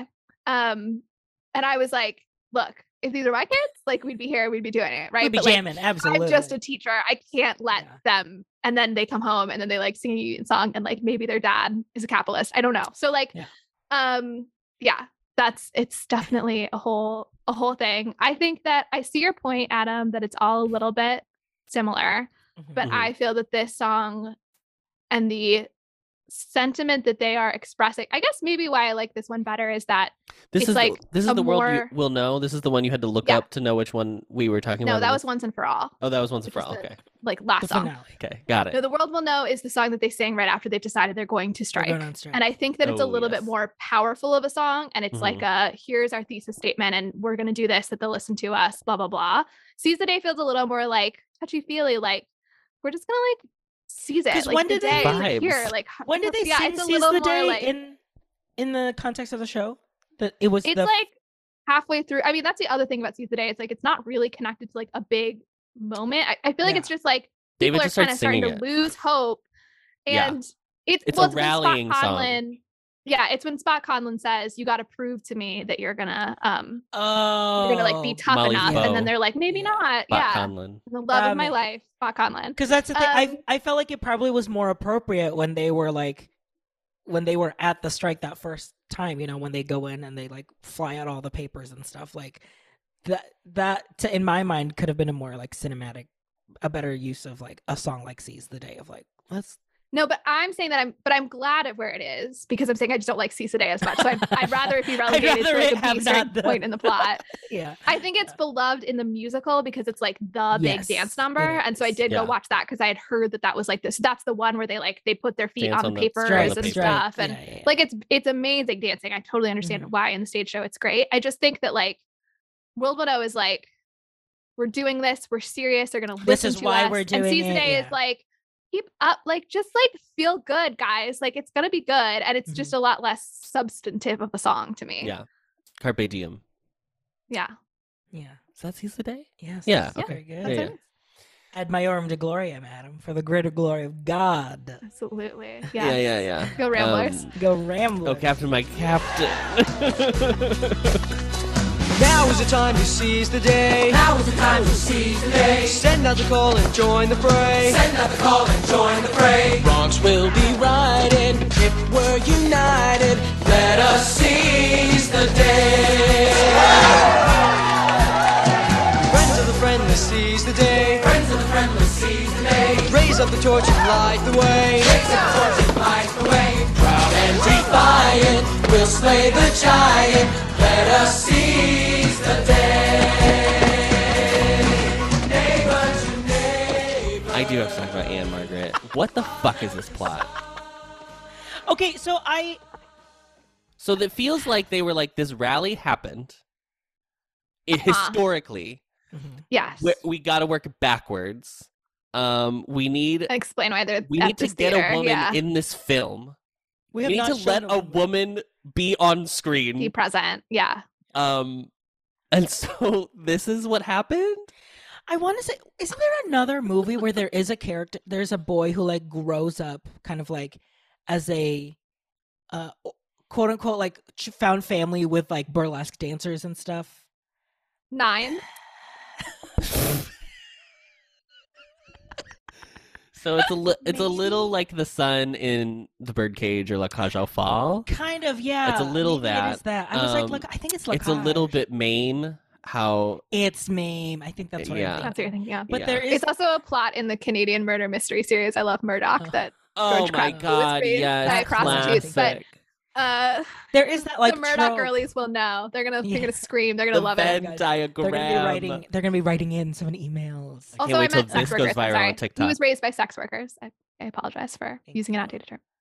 But yeah, no, I think like there's that trope that I liked it because I like that trope of like kids growing up and like something like burlesque is to them just like that's just what, you know, my family does. And so there's Yeah. something like very charming about that I liked, that not necessarily like Jack Kelly grew up in that, but it was giving that same vibe of like he has a relationship with Meta, and that she is kind of like seen as someone that he can rely on, which in the musical Yeah. she was able to, there were more dance numbers that she had like a full troupe. It wasn't just like She has more to one do. woman. Yeah. So like that was nice that there's kind of like a parallel going on of like we are also kind of like seen as a Yeah. need that the city has, like people in the city who come to us but don't respect us as like something that I think that the trouble is that she's a burlesque dancer in a kids movie, and so she can't do weird. anything interesting. That's also why High Exactly. Times, Hard Times is weird because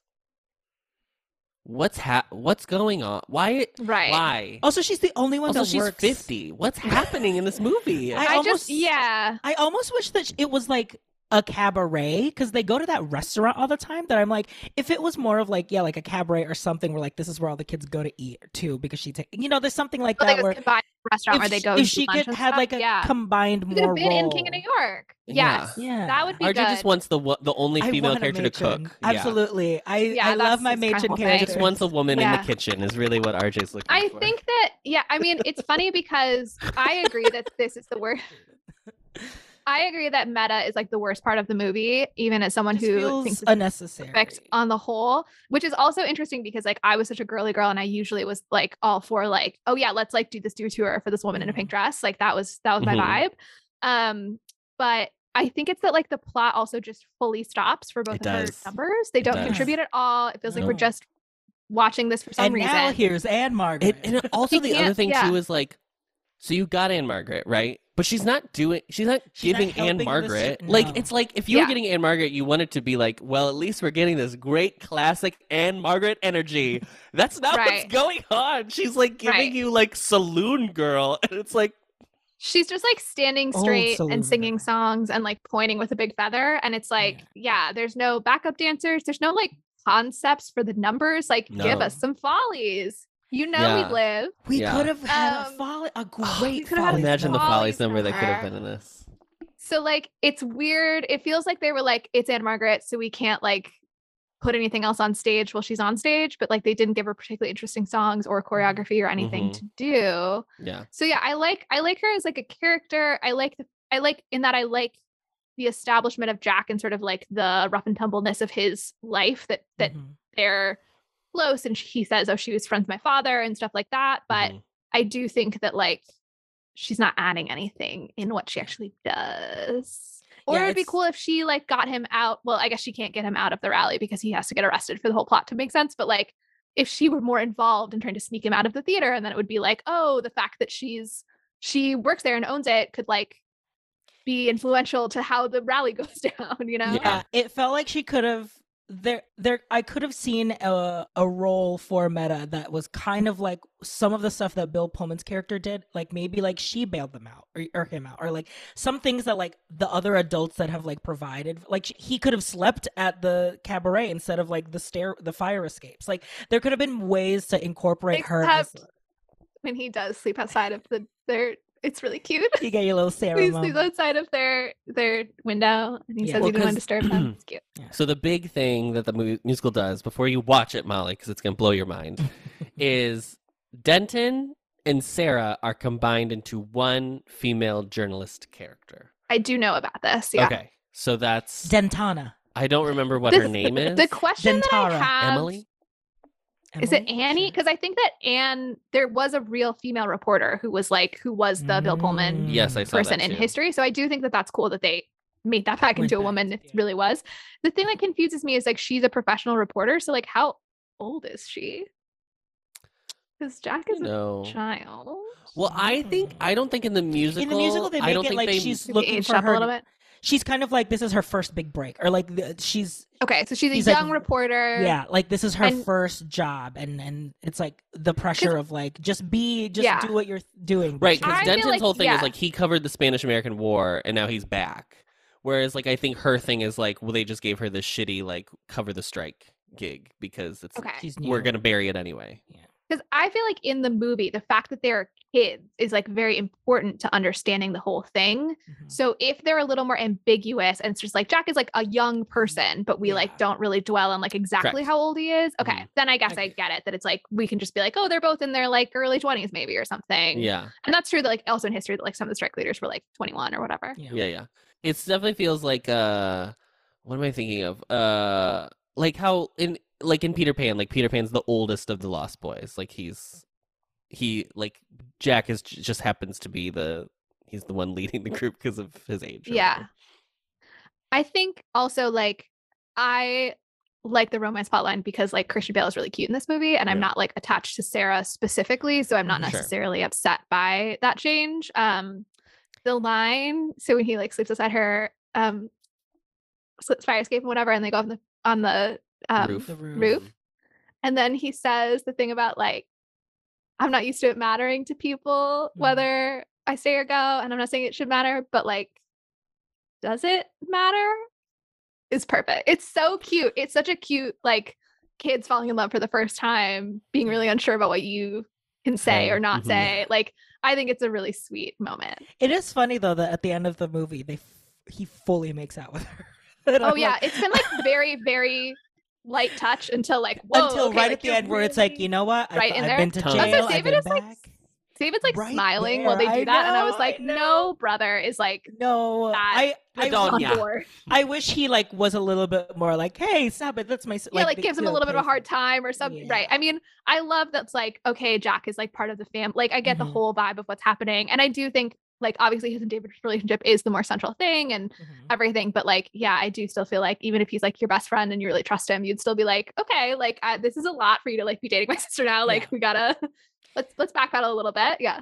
Did I wish the entire movie that it was just an enemies to lovers situation and they just get together, David and Jack? Yeah, absolutely. Because there's that lingering look at the end where like when they finally win or like David's like standing. It's right before he gives him the like Newsies handshake where he spits in his hands. Like there's that lingering look of like, we did it, but I'm like, in a different context, in a different show.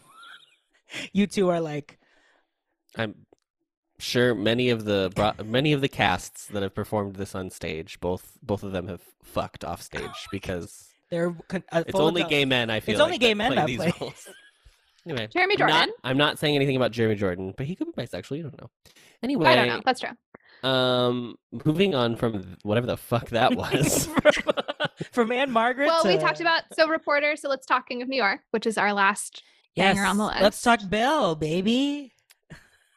I said this to RJ yesterday, and it may sound nuts because he had like a massive career. Mhm.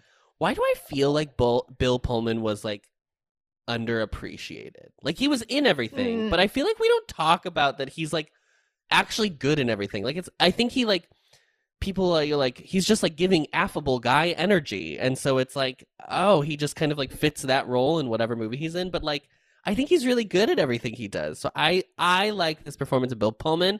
I'm gonna come out on the record and I'm gonna say that. How brave. Is it because he's serving Tom Hanks, but Tom Hanks also exists? Yeah, I wonder if like in an alternate universe, Bill Pullman is the Had Tom Hanks' career. Because I could see. I mean, it. he's literally in the league of their own with Tom Hanks. They're not on stage together, or not on stage together. They're not On on screen stage. together, but like, Yeah. or maybe they are for like a second. But Anyway, Bill Pullman. No, I think he's good. I like the song. Apparently, this is like the last song they wrote for the movie because they were like, we just need another filler song, and then it ended up being Alan Menken's favorite song in the movie. Adam was also like, this is the quietest printing press. Like, oh yeah, later when they do the printing Yeah. down in Wait, the I basement. just want to say, so yeah, King of New York. One, I love it because Spot is in it. Two, Yes. I think it's like almost too good because they Spot. uh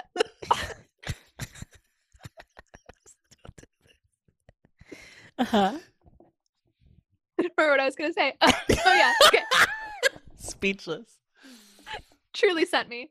I think it's too good because I do remember as a kid watching it and knowing when King of New York was over that I was like, oh, it's kind of boring from this moment on.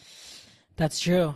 That's true. Because That's the true. other flaw that the movie does have is yet again a lack of a real An finale. editor's desk for the Star Reporter. Tip your hat, he's the king of New York. How about that? I'm the king of New If York. nothing flat, he'll be covering Brooklyn to Trenton, Harlem and Denton. Making a headline out of a hunch Protecting the weak. And paying for lunch. When I'm at bat, strong men crumble. Proud yet humble, he's I'm the king of New York. Be either dead or dreaming. 'Cause look at that paint with I my know face because it's like it's happening when the credits are going, right? So it's Yeah, they like replay a song that we've already heard. It sees the you know, day. so They there's do like seize the day again. scoring. Yeah, there's like scoring and stuff underneath it.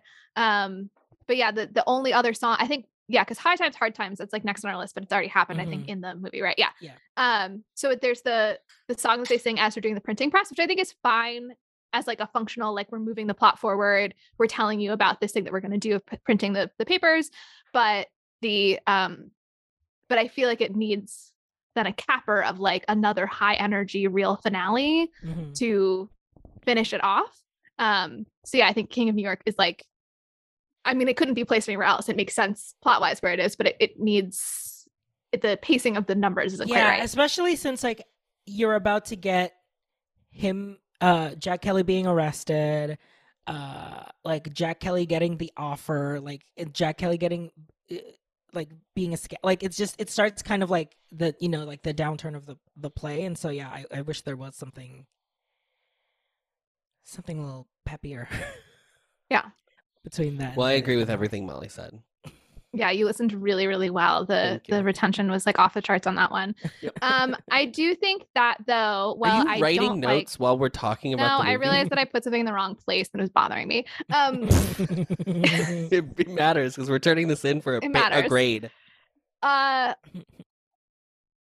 I don't like that there's not a real finale, I do think that Jack and David being invited into Pulitzer's office and we have all the, I mean, one, I love when all the kids show up and they're singing The World Will Know, and then the kids come in with the like million voices line or whatever, I think is amazing. Obviously, like, yeah, the newsboy strike didn't actually end all child exploitation, but like solved. but the like labor movement in general ending child labor, like it acknowledges sort of like the whole history of the period, right, rather than like the literal accomplishment of the strike. So I thought that was great. And then them being brought up to Pulitzer's office and the whole thing where David is bringing that book smartness where he says like, well, actually your circulation went down. Blah, blah. The one thing as an adult I was like, how would he have the number 70%? Like, true, like shouldn't the line be like, I know you're selling fewer papers in like these neighborhoods or whatever, but I was like, you don't have the data in 1899 to say 70%. Girl, Pulitzer didn't even have the data in 1899. No, the word data had not been invented yet. Yeah. Or even if he said like you're selling a third of the papers you were before or something, like it would be more believable than 70%. But anyway, David knows that the numbers don't make sense. And then Jack comes in with his emotional intelligence to be like, but it's not about the money, is it? It's about us and we're nobodies. And then he like uses I'm just doing the thing Adam did with the Hello Dolly scene. Well, this is the thing. It's like you need the Walt and the Roy. You need the charismatic, enigmatic leader. And then you need someone that has the like, like the brains, Is this why you need the Walt and Roy thing? Walt Disney yeah. Okay. But it's also like it's the artistic director and the managing director. It's that idea of like you need someone that can inspire, but then also someone to help this foundation. Also earlier, oh my god, okay, when Jack reveals himself to be a scab, and Mhm. David goes to talk to him. And they've all been like jeering at Jack. They're keeping him back. But David's Yes. like, I'm calm and I'm going to go I'm talk calm. to I'm him. going to talk to him up close. Yeah. And then David realizes he's talking to him. He's like, but I don't really need you, do I? Because you were just saying my words back. And he turns away. And then he turns back to Jack and he's like, do you know what? I don't need you anymore. And like, I'm going to go punch you. I think is such good character development for a kid's movie. Like the fact that he has this realization that like, I'm going to take on this mantle. And that means that like, I'm going to also get emotional about this, which has kind of been my whole thing, is that I'm not going to get emotional. I'm not going to get invested. I think is so well done. Anyway, I just think Jack and David are like a really great pairing. And then I also love that in the end, even though they've made a really good case for like, look, you've lost the popular support, obviously. Like, you're not gonna be able to stop this. We've organized. You're gonna have to give us something. But then really what gets Pulitzer is that they were smart enough to sneak into his paper and print the paper on his press. Because it's such a like, I'm a capitalist and I break the rules. And so like, I really admire you kind of screwing me over a little bit. That's like such a thing. I feel like with, I mean, I don't know anybody who's like a tycoon, Fortune right? I don't know if this is tycoon. true, but I feel like that's very much but the her mom narrative. does. Rita does know some people. I think that narrative of like people who build these empires.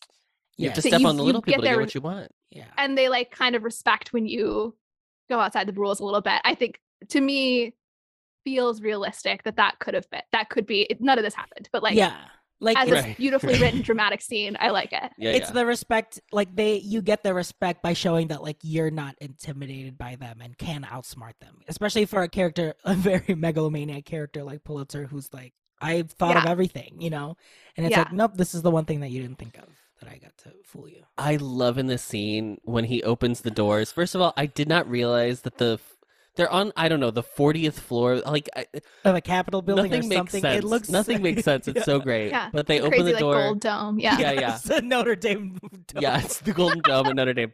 And they open the building. And they're chanting. They're singing. And they're singing. And Robert Duvall's like choice. As if he is like the Wicked Witch of the West about to like get like splashing with water. Like it's the same reaction. It's so funny. So funny. The camp entire time energy we need. Yeah. Adam, I was like, it's full cartoon now. That's like, the only bit of camp in this whole movie. Yeah. That's it. Right there. Right at the end. It's so funny. It's so good. But like everyone is so serious about it. It's like, that's right. Also, there's so many extras in that last scene. It's wild. Oh yeah. There's so It many is. people. It's crazy. The one thing I will just bring up about like, I don't even know if it's like production design or visual design, but whenever they would pan out and then like so like in the bridge, the Brooklyn Bridge or the rooftops, they would zoom out and all of a sudden the skyline is like an old style painting from back in the day. And then you're like, whoa, when did that? And it was really seamless for like a movie in the 90s. Like I was like, oh, yeah, I am looking at a painting. They like rotoscoped out So I am realizing as we're rounding to the end of the plot that we might need to explain actually what happens with Teddy Roosevelt, because it like probably did seem truly wild in my summary. Yes. So Teddy Roosevelt in the setting of this movie, I should check that I'm guessing this is true, that he was governor of New York at this time. Correct. So what happens is when the kids have printed the newspaper, where they actually, and they've taken a piece written by Bill Pullman's character to print it, he takes that newspaper to Teddy Roosevelt's office because he's the governor and because what the heck is the guy? Denton. Just wanted to call him Pullman. Yeah. Denton was like stationed with Teddy Roosevelt in the Spanish-American War, which we already know. So he brings the paper to Roosevelt and Roosevelt's like, this is a crime. What's happening with the refuge? Oh, because there's like a second article then also about the refuge. So he goes, shuts the refuge down, gets them to bring a paddy wagon full of kids from the refuge to like be released into the middle of a crowd, which I'm sure is like the safest way to do that. And 100% how they always release prisoners. They like let all the kids go and then make Snyder walk around and get into the paddy wagon, which is again, high camp. Great. So Roosevelt comes in as like this hero who shuts down the refuge and saves everything. And then he offers Jack a ride anywhere he wants. Jack says, I want to go to the train yards, but then they come back and he says like, thanks for the advice, Mr. Roosevelt. I've got unfinished business here. So that is why Teddy Roosevelt is in this movie.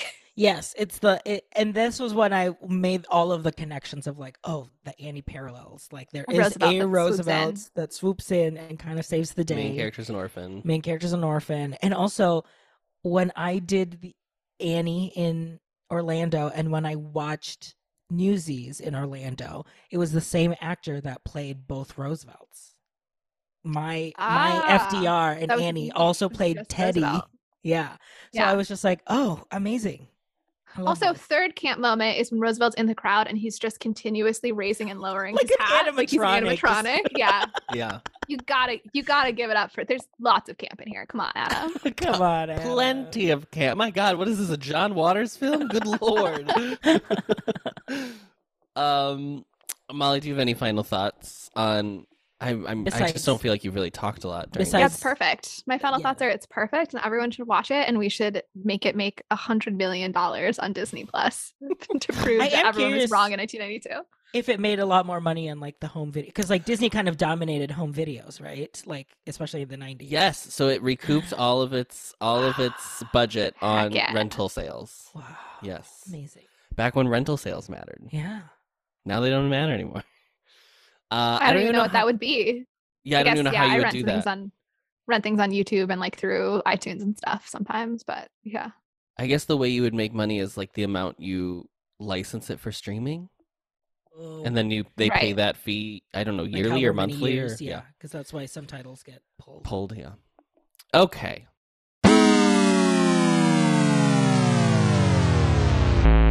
What have people been saying about this movie? So, critics at the time gave it a 39% rating, but the audience metric is 88% certified fresh.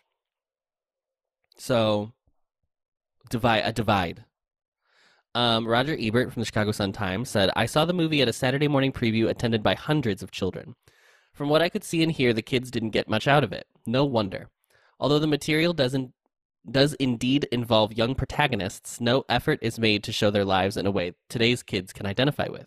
This movie must seem as odd to them as a foreign film. The fact that Old Man Pulitzer once tried to cheat Newsies out of a tenth of a cent must represent, for many of them, the very definition of the underwhelming." I mean, I disagree, but it is a pretty funny point about the It is funny that that's a line in the movie, because like I think the like 50 cents to 60 cents, like I think that works, but when he's literally like, it's a tenth of a cent, I was like, okay, well, don't say it like that, because now I'm really like on the capitalist side at that point. Owen Gleiberman from Entertainment Weekly says, "To call Newsies old-fashioned would be to understate the case. The movie just about fetishizes its own squareness. Directed and choreographed by Kenny Ortega, the film will probably appeal to parents more than their kids, too many plot twists, and it has been put together with just enough efficiency to qualify as an oddball labor of love. For all that, it's hardly an accident that this sort of thing went out of style many eons ago. The relentless rah-rah boosterism of Newsies feels hollow and slightly absurd. It no longer has any connection to the mood of the country. The movie stands as a textbook demonstration of why they don't, and probably shouldn't make them like they used to." Damn, Desert Storm really must have. Hit Owen hard. Yeah. I really feel like attacked by this one in a way that I haven't by anything that you do. What the fuck was happening in 1992 besides the birth of me? What was going on? That everyone was like, rah rah boosterism is outdated. Fuck that shit. Like I know in the 80s it was very like earnest, like optimism, and then like in the 90s at some point it does become like cynical, but like I'm Googling cultural events in 1992. it's wild. So this one, however, is from Roger Ebert's partner Gene Siskel at the Chicago Tribune. He gives it a positive review. He says Newsies was directed by choreographer Kenny Ortega, and he predictably is more comfortable with dance numbers than actors. I mean, when was the last time you saw Robert Duvall give a bad performance in a movie? He gives one here as boss Joseph Pulitzer, who raises the prices the film's newsboys must pay him for their papers. And Anne Margaret is similarly awkward as a dance hall gal who befriends the boys. Also, it would be a relief if at least one of the kids didn't have a thick Brooklyn accent. Indeed, your enjoyment of Newsies will depend directly on how much you enjoy musicals, because this corny story of youthful workers in rebellion is tedious when it is without a melody. He basically, like, I said positive, and then I read a paragraph that was not positive. But it was like, his whole review was like, it works as a musical, like, the musical numbers are really good, and it's, like, fine. He gave it, like, a 3 out of 4 stars. I feel He like just also, thought the direction was bad. I mean, I get what the people in this are saying, what you said about like that the plot is kind of confusing. There's a lot of moving parts. I feel like as a kid, because like you often don't quite understand all the plots of movies anyway, like I got enough of like, this is this story about Jack and David and there's like fun musical numbers in it. Like I didn't need to understand every moment of what happened. So Yeah. you know? Mm-hmm. I disagree, and I don't think I'm a hollow person for enjoying Newsies. So. Well, that's still jury's still out on that one, Molly. But what are people saying on Letterboxd? So, Sarah gave it 5 stars and said Jack and Davy were in love with each other. We can all agree on that, right? And I think Absolutely. Margaret, or Andrea? I'm sorry, I think RJ's letterbox name is Sarah because I'm pretty sure he wrote that review. Madison gave it 3 stars and said Christian Bale singing is like, yes, I am a Brooklyn kid with a British accent. Why do you ask? And Mary Ann gave it 4 stars and said, it's unfortunate that I was not a teenage girl in 1992. If I was, I would have single-handedly saved this film from flopping. Absolutely. Well, I feel like Molly would have been like a full like BTS Oh my God. type. Who's your of- bias? Yeah, like Spot bias. spot bias, spot Cameron bias. That is so Spot funny. Cameron. Okay, so RJ, who is your MVP for this film? Oh, tough. But since I'm going first, I'll claim him. I'll pick Christian Bale. He was so good in this Mhm. movie. So charismatic. I literally could not take my eyes off of him. Like, and it was crazy to know that he already had this good of like acting skills as like an 17, 18-year-old.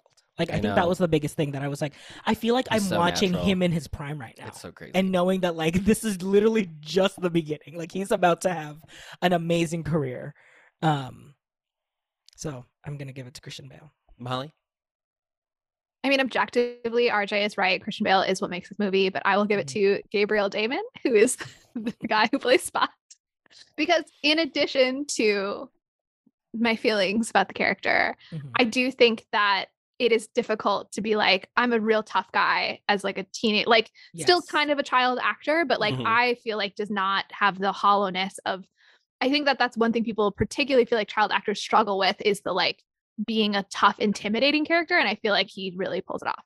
Yeah, he's like tough in his own terms. Like, it's like, I'm not like the biggest kid. I'm not like like a Yeah. huge guy, but I am intimidating. And in so in many my other way. movies, that would be the joke. Is like you get this whole lead up Yeah. of being like Spot Conlon is the It's guy like- to beat, and and then then you it's like a realize tiny it's like a kid. tiny kid, and it's like that's funny, and it's not played for comedy here. Like it's like It's no, like, he's oh no, he's still actually- very He just intimidating. earned his way into that title. Yeah. I Yeah. do love the whole like when they first got to Brooklyn, I was like, is this pirates? Like, what is going on? Because there's like kids swimming. He's on the docks. Like, he's got like the stick. No, it's Ireland. You didn't hear the background music?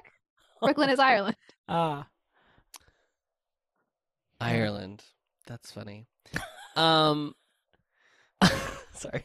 The music is very Irish. I'm not just yeah, Yeah. I also like the idea. I mean, it was funny to me the idea of like having to go to Brooklyn and you have to walk across the Brooklyn Bridge. Like I know, I understand, right? But I was Yeah. like, wow, what a concept that To you be have to like, like. I have to take a day trip to It's Brooklyn. not even a today. train. Yeah. Um, I spent a month there one night. That's yes, the line that that's one the of the line. kids says. Yeah, it's very funny. It's a very funny line actually. Well, I think both of you are disgusting for your answers. Because obviously the MVP is America's union labor force, Oh and how dare you put disrespect on America's I thought you were going to say workers like Robert that. Duvall, and I was like, okay, this is a lot. No, it's not Robert Duvall, but I do think his performance is camp and it's a slay. I mean, I guess technically SAG-AFTRA because that's the Union. actors union for this movie. Sure. But if I had to pick a person, I don't know. It'll be Fran Drescher, the current president of SAG-AFTRA. I would probably pick Kenny Ortega because I don't think it's like Oh, a great. yeah. I don't think it's a great movie. But I think he did pretty good. I think he did really well with the dance numbers, and I do think he Yeah. captured dance well on film. We did not talk about that I know. because we had someone who was supposed to be talking about the dance of this film, and he decided to have his power cut off in Austin, Texas, from an ice storm. Brandon Really should have planned ahead on that one. Really should have planned ahead by not living in Austin, Texas. Yeah. But apart from that, I do actually think it's very competently directed. I think it's visually interesting to look at. I think that actors give a good performance. So I think they're directed well in that regard. So I think it's Everyone's in the same movie. there's a lot of kids, and anytime there's a lot of kids, I just feel like the director did Respect a lot to of the wrangling. Absolutely. So Yeah. I'm very impressed in that Yeah. space as well. That's going to be a new category for us, I feel like. Child in the wrangling. showies. Child. Oh, best- this year we have 12 movies that are with star children. So gird your loins, girlies. Pick your favorites now. Yeah. Start campaigning now. Molly, what is your close this week? Before I say my closer, I just want to say I feel, listeners, like I wasn't met with the level of enthusiasm that I was hoping to be met with, and I would love for the fellow Newsies fans to just write in so that I could write in. Yeah. read a letter and just have someone on my same emotional level about this movie. Reaffirm the closer. Yeah.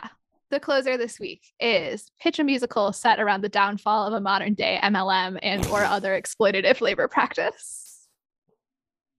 I mean, it's not the pyramid part of an MLM, but the making people buy the product and then being exploited because of that is 100% what MLMs do. Full scam. Okay, I would love to see a musical fully about like Herbalife, Beachbody, like the fitness side of MLM. Because I think there is something. It's a jazzercise musical. America's first jazzercise musical. I mean, first of all, imagine like just the visuals of like the physiques doing like amazing choreography. I think that this feels like a Starlight Express walk that this could run, kind of a yeah.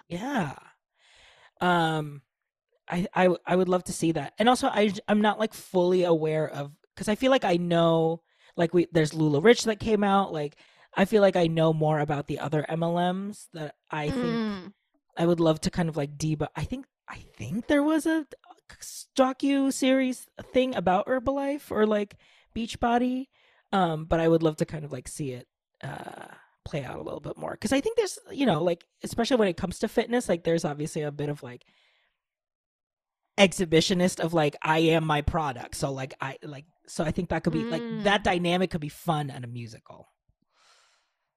Interesting. I will say that we're assuming that all of these will fall, and therefore there will be an arc for them to interact with. But or it could be like kind of like a satirical like take. So it's like, maybe if it's not Herbalife, it's like, like and it could also be like one person's story of getting in and getting out, and doesn't have to be like the whole thing falls. Yeah.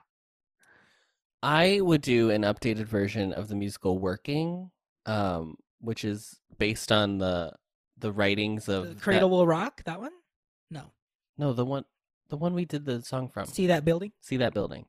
It's based on the writings of sociologists from Chicago who did a bunch of series about like working people. I literally don't remember the name of the author. I do apologize. I was not prepared for this question. However, it was in the doc hours ago.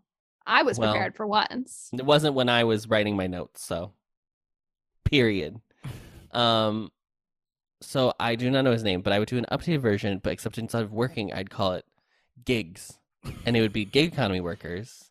So it'd be like an Instacart shopper and an Uber driver and gig economy. And a person who takes your COVID test at the place or whatever. I don't know.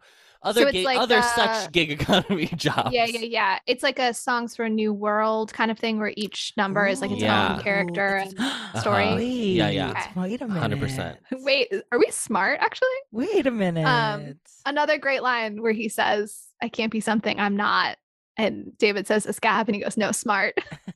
Yeah. Anyway, sorry. And it's a good movie. And they, I think Molly likes this movie, right? And I just wish she would come out and say it. I just wish, she keeps like dancing around. She just keeps dancing around the topic of liking this movie, and I don't really get it right. But I would, and then the running theme is that nobody has health care in gigs. Oh. I think there is, and then is that the like Chekhov's gun, and you're like, someone's gonna get sick, but we don't know who it is. It's like, and then it's the pandemic, and everybody gets sick. Are we writing this? I'm sorry. Right after this recording? I'm sorry. Are we smart? I had to make up for some of the shit I said earlier when I was confused about the plot of a children's film.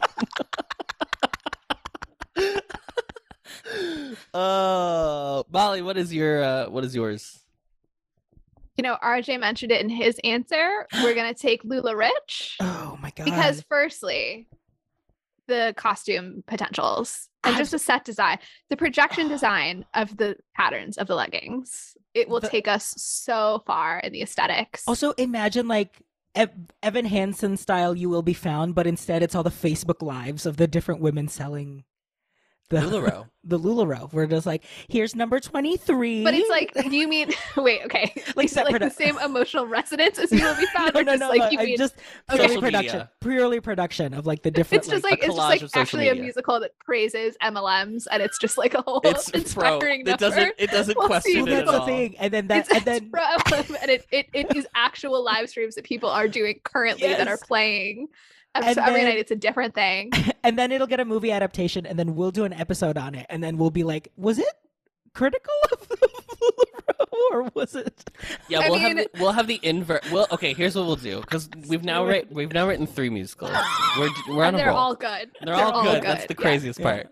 So this one is like the opposite of what happened to Dear Evan Hansen. So Dear Evan Hansen seemed to be satirical and then went very earnest for the film. So what we're gonna do is we're gonna do the opposite, and we're gonna make it really earnest. And then when we make a movie, we're gonna make it satirical, and then people will be like, "But I thought in the original version it was you were like supporting MLM, so why are you changing your mind?" It's like, no, it was always. What are you talking about? It was always. It's always. You missed it. You missed it. It was very just very It subtle. was always satire. Yeah. I think, I mean, if it wasn't so socially irresponsible, there is something that would slay about just writing a musical just about how MLMs are great. Yeah. But no, what I actually want it to be is like an anti-hero story where the audience starts out believing that like the character who starts the MLM is a good guy, and then like you figure out as it's going along that they're not a good guy, and like you start out on their side, and then by the end they're the villain. They are the villain. That's what I want it to be. See, that's what I like. It's those That's a villain hard stories. ask. Those villain stories are what I want, because I feel like now there's the trend of like, well, it's Wicked showing- ruined media. it's showing the As I've said on humanity. this podcast. It shows Yes, the as you've said humanity of before. the villain, but I almost want it to be like, no, I kind of want to see them and then fully justify themselves. Yeah, Like, an no, I am opposite the Wicked. hero, absolutely, but they truly become a villain, and the point is that you're like, Which no, that's I hate that we live in a time where it's opposite Wicked, as if it just wasn't all media up until Wicked was that way anyway. No, but it's not opposite because no, all media was like there are good, like you follow the story of the good guy and the then good you guy. the good Because guy. there was a bad But guy. it's opposite in that it's the story of how a person you thought was good is It's actually Joker. bad. It's no, I don't think that's what Joker. Was No, but we about. don't want to humanize like we. It's explaining Just- why he's firstly, bad, Joker but was- not. Yeah, Joker was always a villain. I mean, it's not. Yeah, it that's would be true. like if we made a Batman movie that's like actually here's all the reasons that Batman is like not a good guy. Mhm. Yeah, because he doesn't pay his taxes. Yes, if we made a Batman movie only about tax evasion, that's the clearest way that I could explain this to you. Listen. Perfect. If you were able to watch a straight play about the Guthrie being built, I think we can watch a full straight play about Bruce Wayne trying to do taxes. That's a Fringe Festival show. And it's fully Albert just like, okay, I bought the TurboTax. Let's just sit down. and Yeah, get through we this. have to sit down We and just do have this. to sit down and do this. I would so watch a 10-minute play about Batman. Also, like when he's going to college and he's like, why do I still have to file FAFSA? I know I'm not going to get any money. Why do I have to do it? FAFSA. Now that's exploitative practice. Okay. Let's talk about that. Let's talk about that. Stupid. So I just wanted to note, working as a musical with a book by Stephen Schwartz and Nina Faso, music by Schwartz, Craig forgot it was Carnelia, Schwartz. Mickey Grant, Mary Rogers, and James Taylor. Lyrics by Schwartz, Carnelia, Grant, Taylor, and Susan Birkenhead. The musical is based on the Studs Terkel book. Terkel. That's the Working, name. people talk about what they do all day and how they feel about what they do from 1974, which is interviews with people from different regions and occupations. Has How do you anyone forget a name like Turkle Book? Studs Terkel? Yeah. Is there a new version of that book? Because I feel like that would be. I would love to know a 2023 version of people's like experiences with their work. You know, I mean, they exist in like a million microblogs probably, That's but true. Just watch people's TikToks. Join with me in my day as whatever. Yeah, that's a get ready with me. Yeah, it's a get ready with me compilation. Wow, and that's Newsies. yeah. Huh. Thank you all for giving me a Indulging reason you. to watch this movie again. That was great. It's a Thank good you movie. for finally making me watch it. This Period. movie should not have flopped. That is my strong stance. Is that Yeah, this yeah. movie? There's no good reason for it to have flopped. If given a correct marketing, if given like a very thoughtful like release, hmm I think it could have done really well. I think it also goes to show that it performed very well on Broadway. Like it was very much. It ran for like 2 or 3 years. Yeah, it like holds up as a musical. For sure. Yeah, maybe that's also part of it is just like what were other movie musicals in this time period. I mean, maybe What people was just like kind the of expectation were on of a board movie for musical? a live This was- action movie musical. Yeah, this was the slump pre the Chicago Moulin Rouge Chicago kind of resurgence of the modern movie Mhm. musical. So people just didn't know what to expect. They had no idea. Do you know what's great about it? Is I can go watch this movie anytime I want. Anytime you want. And There wasn't a singing crab and a flying carpet. They didn't know what was going on. They couldn't handle it. Jamaican singing crab. Okay, bye.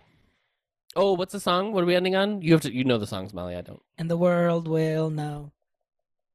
in the journal too. Mr. Hertz and Pulitzer, have we got news for you? And the world will see what we have to say. We've been hawking headlines, but we're making them today.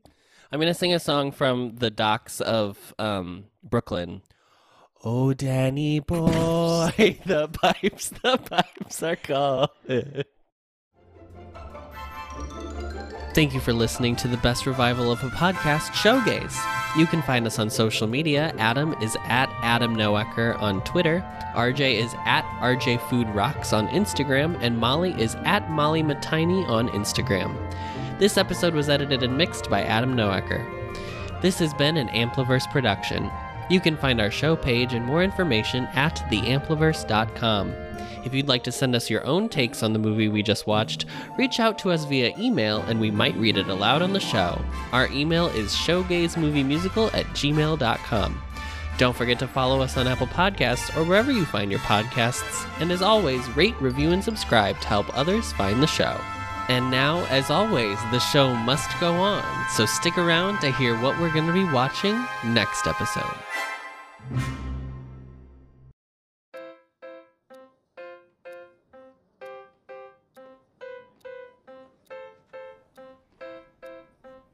Hello. Hi. Welcome. I'm Jonathan Larson. I am 29 years old. I work at the Moondance Diner. Check. One sec. Do we take reservations? No, we do not take. We're a diner. I have an original rock musical Hey, boy genius. that I have spent the last 8 years of my life writing He's getting out. You're gonna be rich and famous. and rewriting. Did you crack it yet? Oh, I'm getting so close. And rewriting. Can I hear it? Any day now. 8 years! And the time keeps ticking. Tick, tick. You need to ask, are you letting yourself be led by fear or by love? Fear! 100% fear! I don't know what the show is. Why do we play with fire? What if the workshop happens and nothing changes? What then, Jonathan? Maybe I'm just wasting my time. Do you know how many Jonathan Larsons there are? One. Why should we blaze a trail? There's not enough time. I went to 3 friends' funerals last year, and nobody is doing enough. I'm not doing enough. Try writing about what you know. What does it take to wake up a generation? It would be a tragedy to give up what you have. Take off and fly. Fear or love, baby, don't say the answer. Actions speak louder than words. No matter what. They speak louder. Keep going, okay? Actions speak louder than.